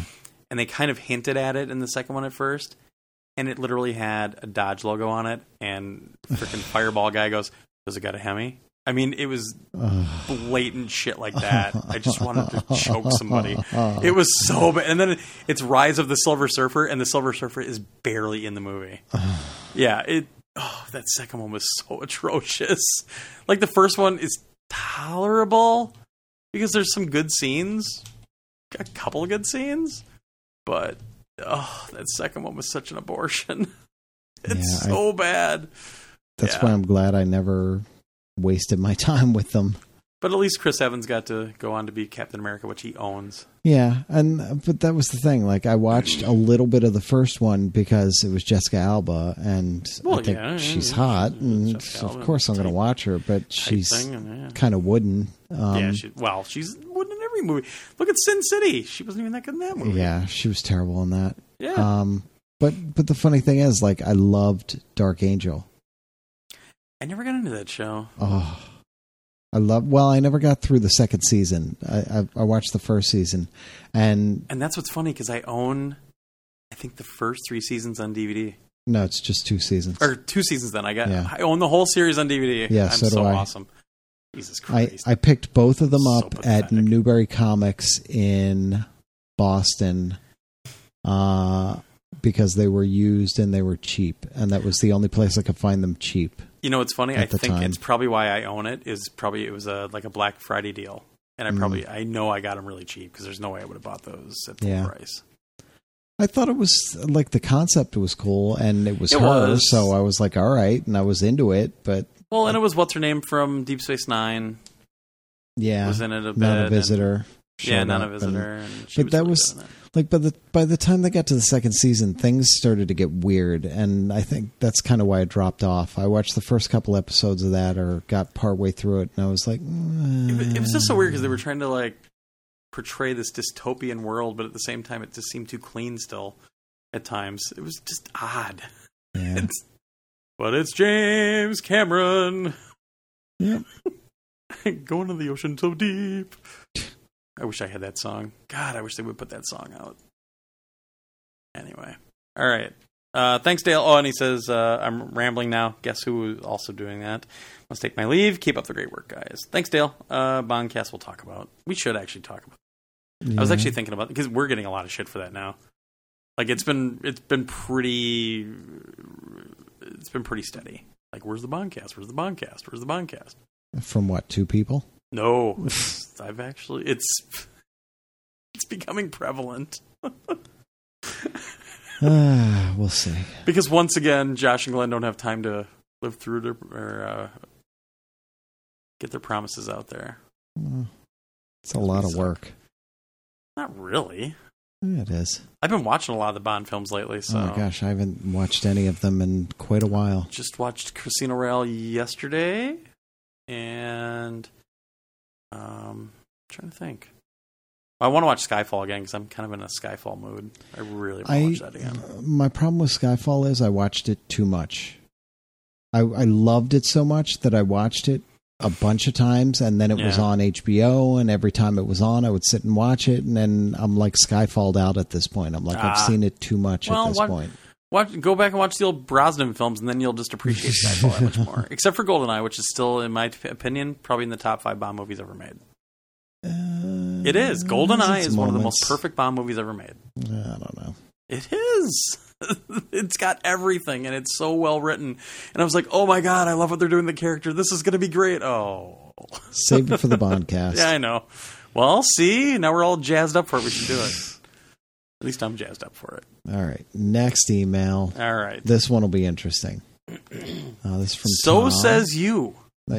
Just wait till you hear it. This is from Tom Sands, PSN Gray Ghost. I actually emailed him back. _13. Okay, well, this will be good. I want to put this out here for everybody to hear it. Did you have the answer? Oh, this is a different one. No. Okay. I saw this, but I didn't really comprehend it. There was another one that somebody... Oh, there was somebody that messaged us on PSN. Okay. And he asked about it. I answered him right away. I'm like, yeah, that's easy. This just came out, too. This is old. Guys, I need your help. I'm thinking of a 90s adventure game. Maybe point and click, but I can't think of the name. All I can remember is it was a mystery story. This is like an old game show. This is like a mystery email too. Yeah. You are by a window early in the game. You go out the window and out into the neighborhood. You collect clues to try to solve something. Maybe a murder? The word window might be in the title. I know it's not much to go on, but I was hoping something might ring a bell. Let me know. Thanks. All right. All right, everybody. Did you get all that? It's maybe point and click. 90s adventure. Let me hit the high points. 90s adventure, maybe point and click. A mystery story. You're by a window early in the game. You go out the window and into the neighborhood. You collect the clues to solve something. Maybe a murder, maybe not. The word window might be in the title, might not. Anyone? Come on, people. Let's see some emails. It's not Phantasmagoria, is it? Adventure Escape? Murder Manor? There's no window in any of those titles. Is it Mystery Window? Murder Mystery Window?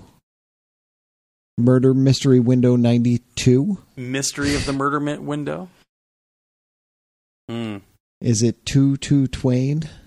Was it an Agatha Christie game?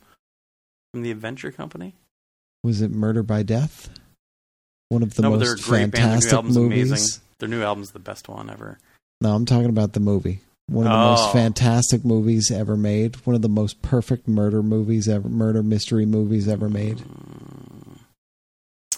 Well, there's an Agatha Christie triple pack that came out for Windows. Is it for Windows or with a window? Maybe that's the window that was in the title. So it works on Windows 95. For Windows. Oh, that's the game. It's called 4 Windows. I remember. Sweet. There's 4 windows on the house. Oh, look, they're everywhere. Nothing really jumps off the screen at me. All right. So everybody out there listening, if anybody has any idea what that is, send us an email and you will be a hero next week. Yeah. I'd do a giveaway, but I don't think I have anything to give away. Yeah. As I was saying that, I was trying to think of something, and I got nothing. I could always get a giveaway. I'm sure I could find something. $10 PSN card? Maybe that. That might be something, yeah. So let's see if anybody can answer us. All right. We'll get you something. Actually, it's funny because I was thinking of next time we have like some giveaway. I came across a graphic I did where I took, and it's way outdated now. It was all the banners I had created from the time I came on the podcast full time. Yeah. Up until that point. Yeah. And it wasn't that many. We're like 200 episodes past that at this point. Jesus. But I was skimming through them. Like I zoomed in on it and I was skimming around them and looking at them. And I thought, oh, there's like a really good trivia question in here. Okay. There's a couple of good trivia questions in the banners that we could come up. Tough ones that people would that really nobody will get. Maybe, probably, but like when Two Hands Revy writes in and says something about no, it's psnation.org 4 years ago. But that's the thing. If we have like some super special thing to give away that we really need a tough contest for, I have it. Well, okay. Well, I do have an idea that we'll have to talk about maybe tomorrow about a really obscure T-shirt design for us that I think fits us perfectly. Okay. I think it's a really kick-ass idea. So maybe we'll order a shirt for somebody. Yeah. All right. But I think it's a cool idea. All right, let's get the hell out of here. I already did all the email stuff and everything else and jumping stuff, so I can play some Rocket League before I go to bed. So until next week, folks. Next week, who knows what the hell we're going to talk about? Oh, I'll be talking about Goat Simulator next week, which I haven't even played yet. I've had it for a week and I haven't even played it. Damn, shit. I actually emailed her today. I'm like, I'm really sorry. Work got crazy, and then I had this thing all weekend. So I drank beer all weekend. It was pretty awesome. My old man liver handled it pretty well. Well done. All right. So what do you get? You're going to have something for review. You're going to do that other DVD, the Rookie Blue Season 5 Part 1 next week? Is that the plan? That is the video review, right. Yes. And you're going to send me Hee Haw so I can review that? That is also a plan, yes. All right. And I think next week I'll probably be reviewing full review of the G29 driving wheel or the Astro Gaming A38s, which might wait until the week after. So we got stuff to review. Mm-hmm. Definitely. All right. Well, let's get out of here. We'll take it easy, everybody. Thanks for hanging with us. Thanks for going on the forums. I think we might be over 500 members now on the forums. It's close. But until next week. That's not many. We need more. We need more people to get off Facebook because, again, I got really close to shutting it down the other day because some people decided to be total douchebag assholes. And I was in a really foul mood. It was Thursday night. I worked like 11.5 hours. I broke something at work. I had to fix it. And I was in a really foul mood. I got home and I see this thread and I just wanted to kill somebody. So it's going to happen, folks. Go to the forums because it's going to happen, man. I'm going to get rid of that Facebook group. I don't know when, but if this shit keeps up, it's going to be real soon. Just saying. Old man Torgo is coming at it. All right, get out there, play some games. Have a great one. Josh, take it easy. Okay. Bye? Bye? Maybe? Go fuck yourself, San Diego. The origin of the Fantastic Four. Our heroes, flying in an experimental rocket ship, are assaulted by cosmic rays. Upon landing, they discover they have fantastic superpowers. Now, let's listen in and discover how Reed Richards, Sue Storm, Johnny Storm, and Ben Grimm became the Fantastic Four. Okay, I was up all last night, and I think I've come up with a great name for the group. Since we all have such fantastic powers, I think we should be called the Fantastic Four. Ooh, Fantastic Four. All right. That sounds good. I like that.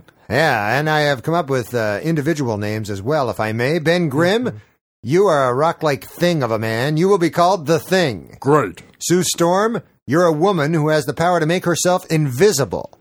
The Invisible Woman is your name from now on. Good. Johnny Storm, you are human, and yet you are a torch. Yeah. The Human Torch. The Human Torch. Okay.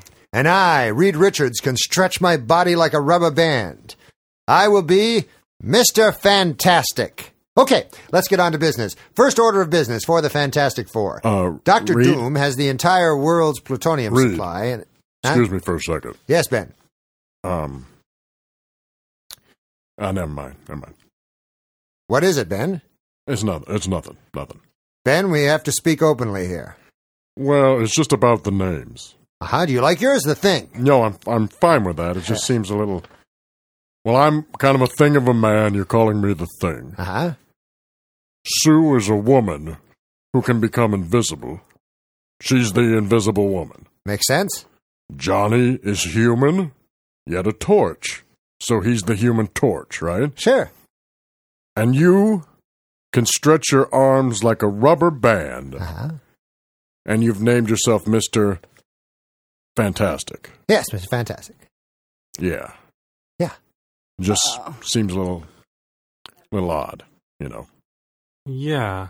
I don't understand the problem. I mean, we were all named after our powers. Right. But your power is to stretch like a rubber band. Right. That's why I come up with the idea, Mr. Fantastic. It's a fantastic ability I have. Right. No one's saying it's not fantastic. I mean, many people, when they see me stretch, they often use that word, fantastic. I think what Ben's trying to say, Ben, right, is that we all have fantastic powers, but we're called what we do. Right. Yours is stretching. Maybe Mr. Stretch guy. I was thinking Stretch. But that's my name. Right. El Stretcho. El Stretcho. No, not El Stretcho. No, it's Mr. Fantastic is my name, okay? Now, if you guys have problems with your names, we can talk about it. My name is Mr. Fantastic. Let's talk about Dr. Doom. It's just not fair. It's not what... Okay. Ben, right? Fantastic is an adjective that describes what I do. Well, why aren't we adjectives? You are. You're the Fantastic Four. You like that name, don't you? But individually... Do you like that name? Yes. Okay. We like that. So you like it when you're the Fantastic Four, but you don't like that I'm called Mr. Fantastic. No. Now, Reed, just hear me out. We're the Fantastic Four. Right. You're Mr. Fantastic. Right. The Fantastic Four comprises... The Thing, the Invisible Girl, the Human Torch, and Mr. Fantastic. Right. Doesn't that seem a little odd to you? What is odd about that? Just because my name's Mr. Fantastic and the group's called the Fantastic Four. That's your problem. Well, in a nutshell, yes. Yeah, I think that's... It's a coincidence. A coincidence you created. There's only so many names. Look. The group's been named, okay? Why can't you be called like we are, what you do? What your power is. Okay, I think we're saying the same thing. Okay, what are we saying? We're saying that we're fine with being called Mr. Fantastic. I mean, in different words, right? No. Reed, look. What we're saying is you should be called Mr. Stretchy Arm. Listen, the point is the group has been named, okay? And that's it. It's in the news. It's in today's newspaper, as a matter of fact. What do you mean it's in the newspaper? Take a look. The Fantastic Four, headed by Mr. Fantastic, will fight Dr. Doom today at 3. There you go. Byline by Reed Richards, a.k.a. Mr. Fantastic. Different guy. That's a different guy. I don't know who that is, and I don't know how the press get their sources. Whatever. Look, you don't want me to be called Mr. Fantastic? Okay, I won't be called Mr. Fantastic, okay? You can call me Mr. Assface. Come on, No, I'm changing my name. I'll phone the editor of the Times tomorrow, and I'll say, hey, I'm changing it to Mr. Assface, reprint all the newspapers, okay? No, we don't want this. Don't. Come on, Reed. It'll be Mr. Assface and the Fantastic Three. If it's that and important the press will have a field day with that. Oh, all right, if it's that important, you're Mr. Fantastic. Just be him. Who cares? Okay. Yeah. So I'm Mr. Fantastic. Yes. Yes, you're All Mr. right, Fantastic. I'm Mr. Fantastic. Good. What should we do now, Mr. Fantastic? You don't say it like that. You do not say it like that. All right, Mr. Fantastic. I see what you're doing. Okay.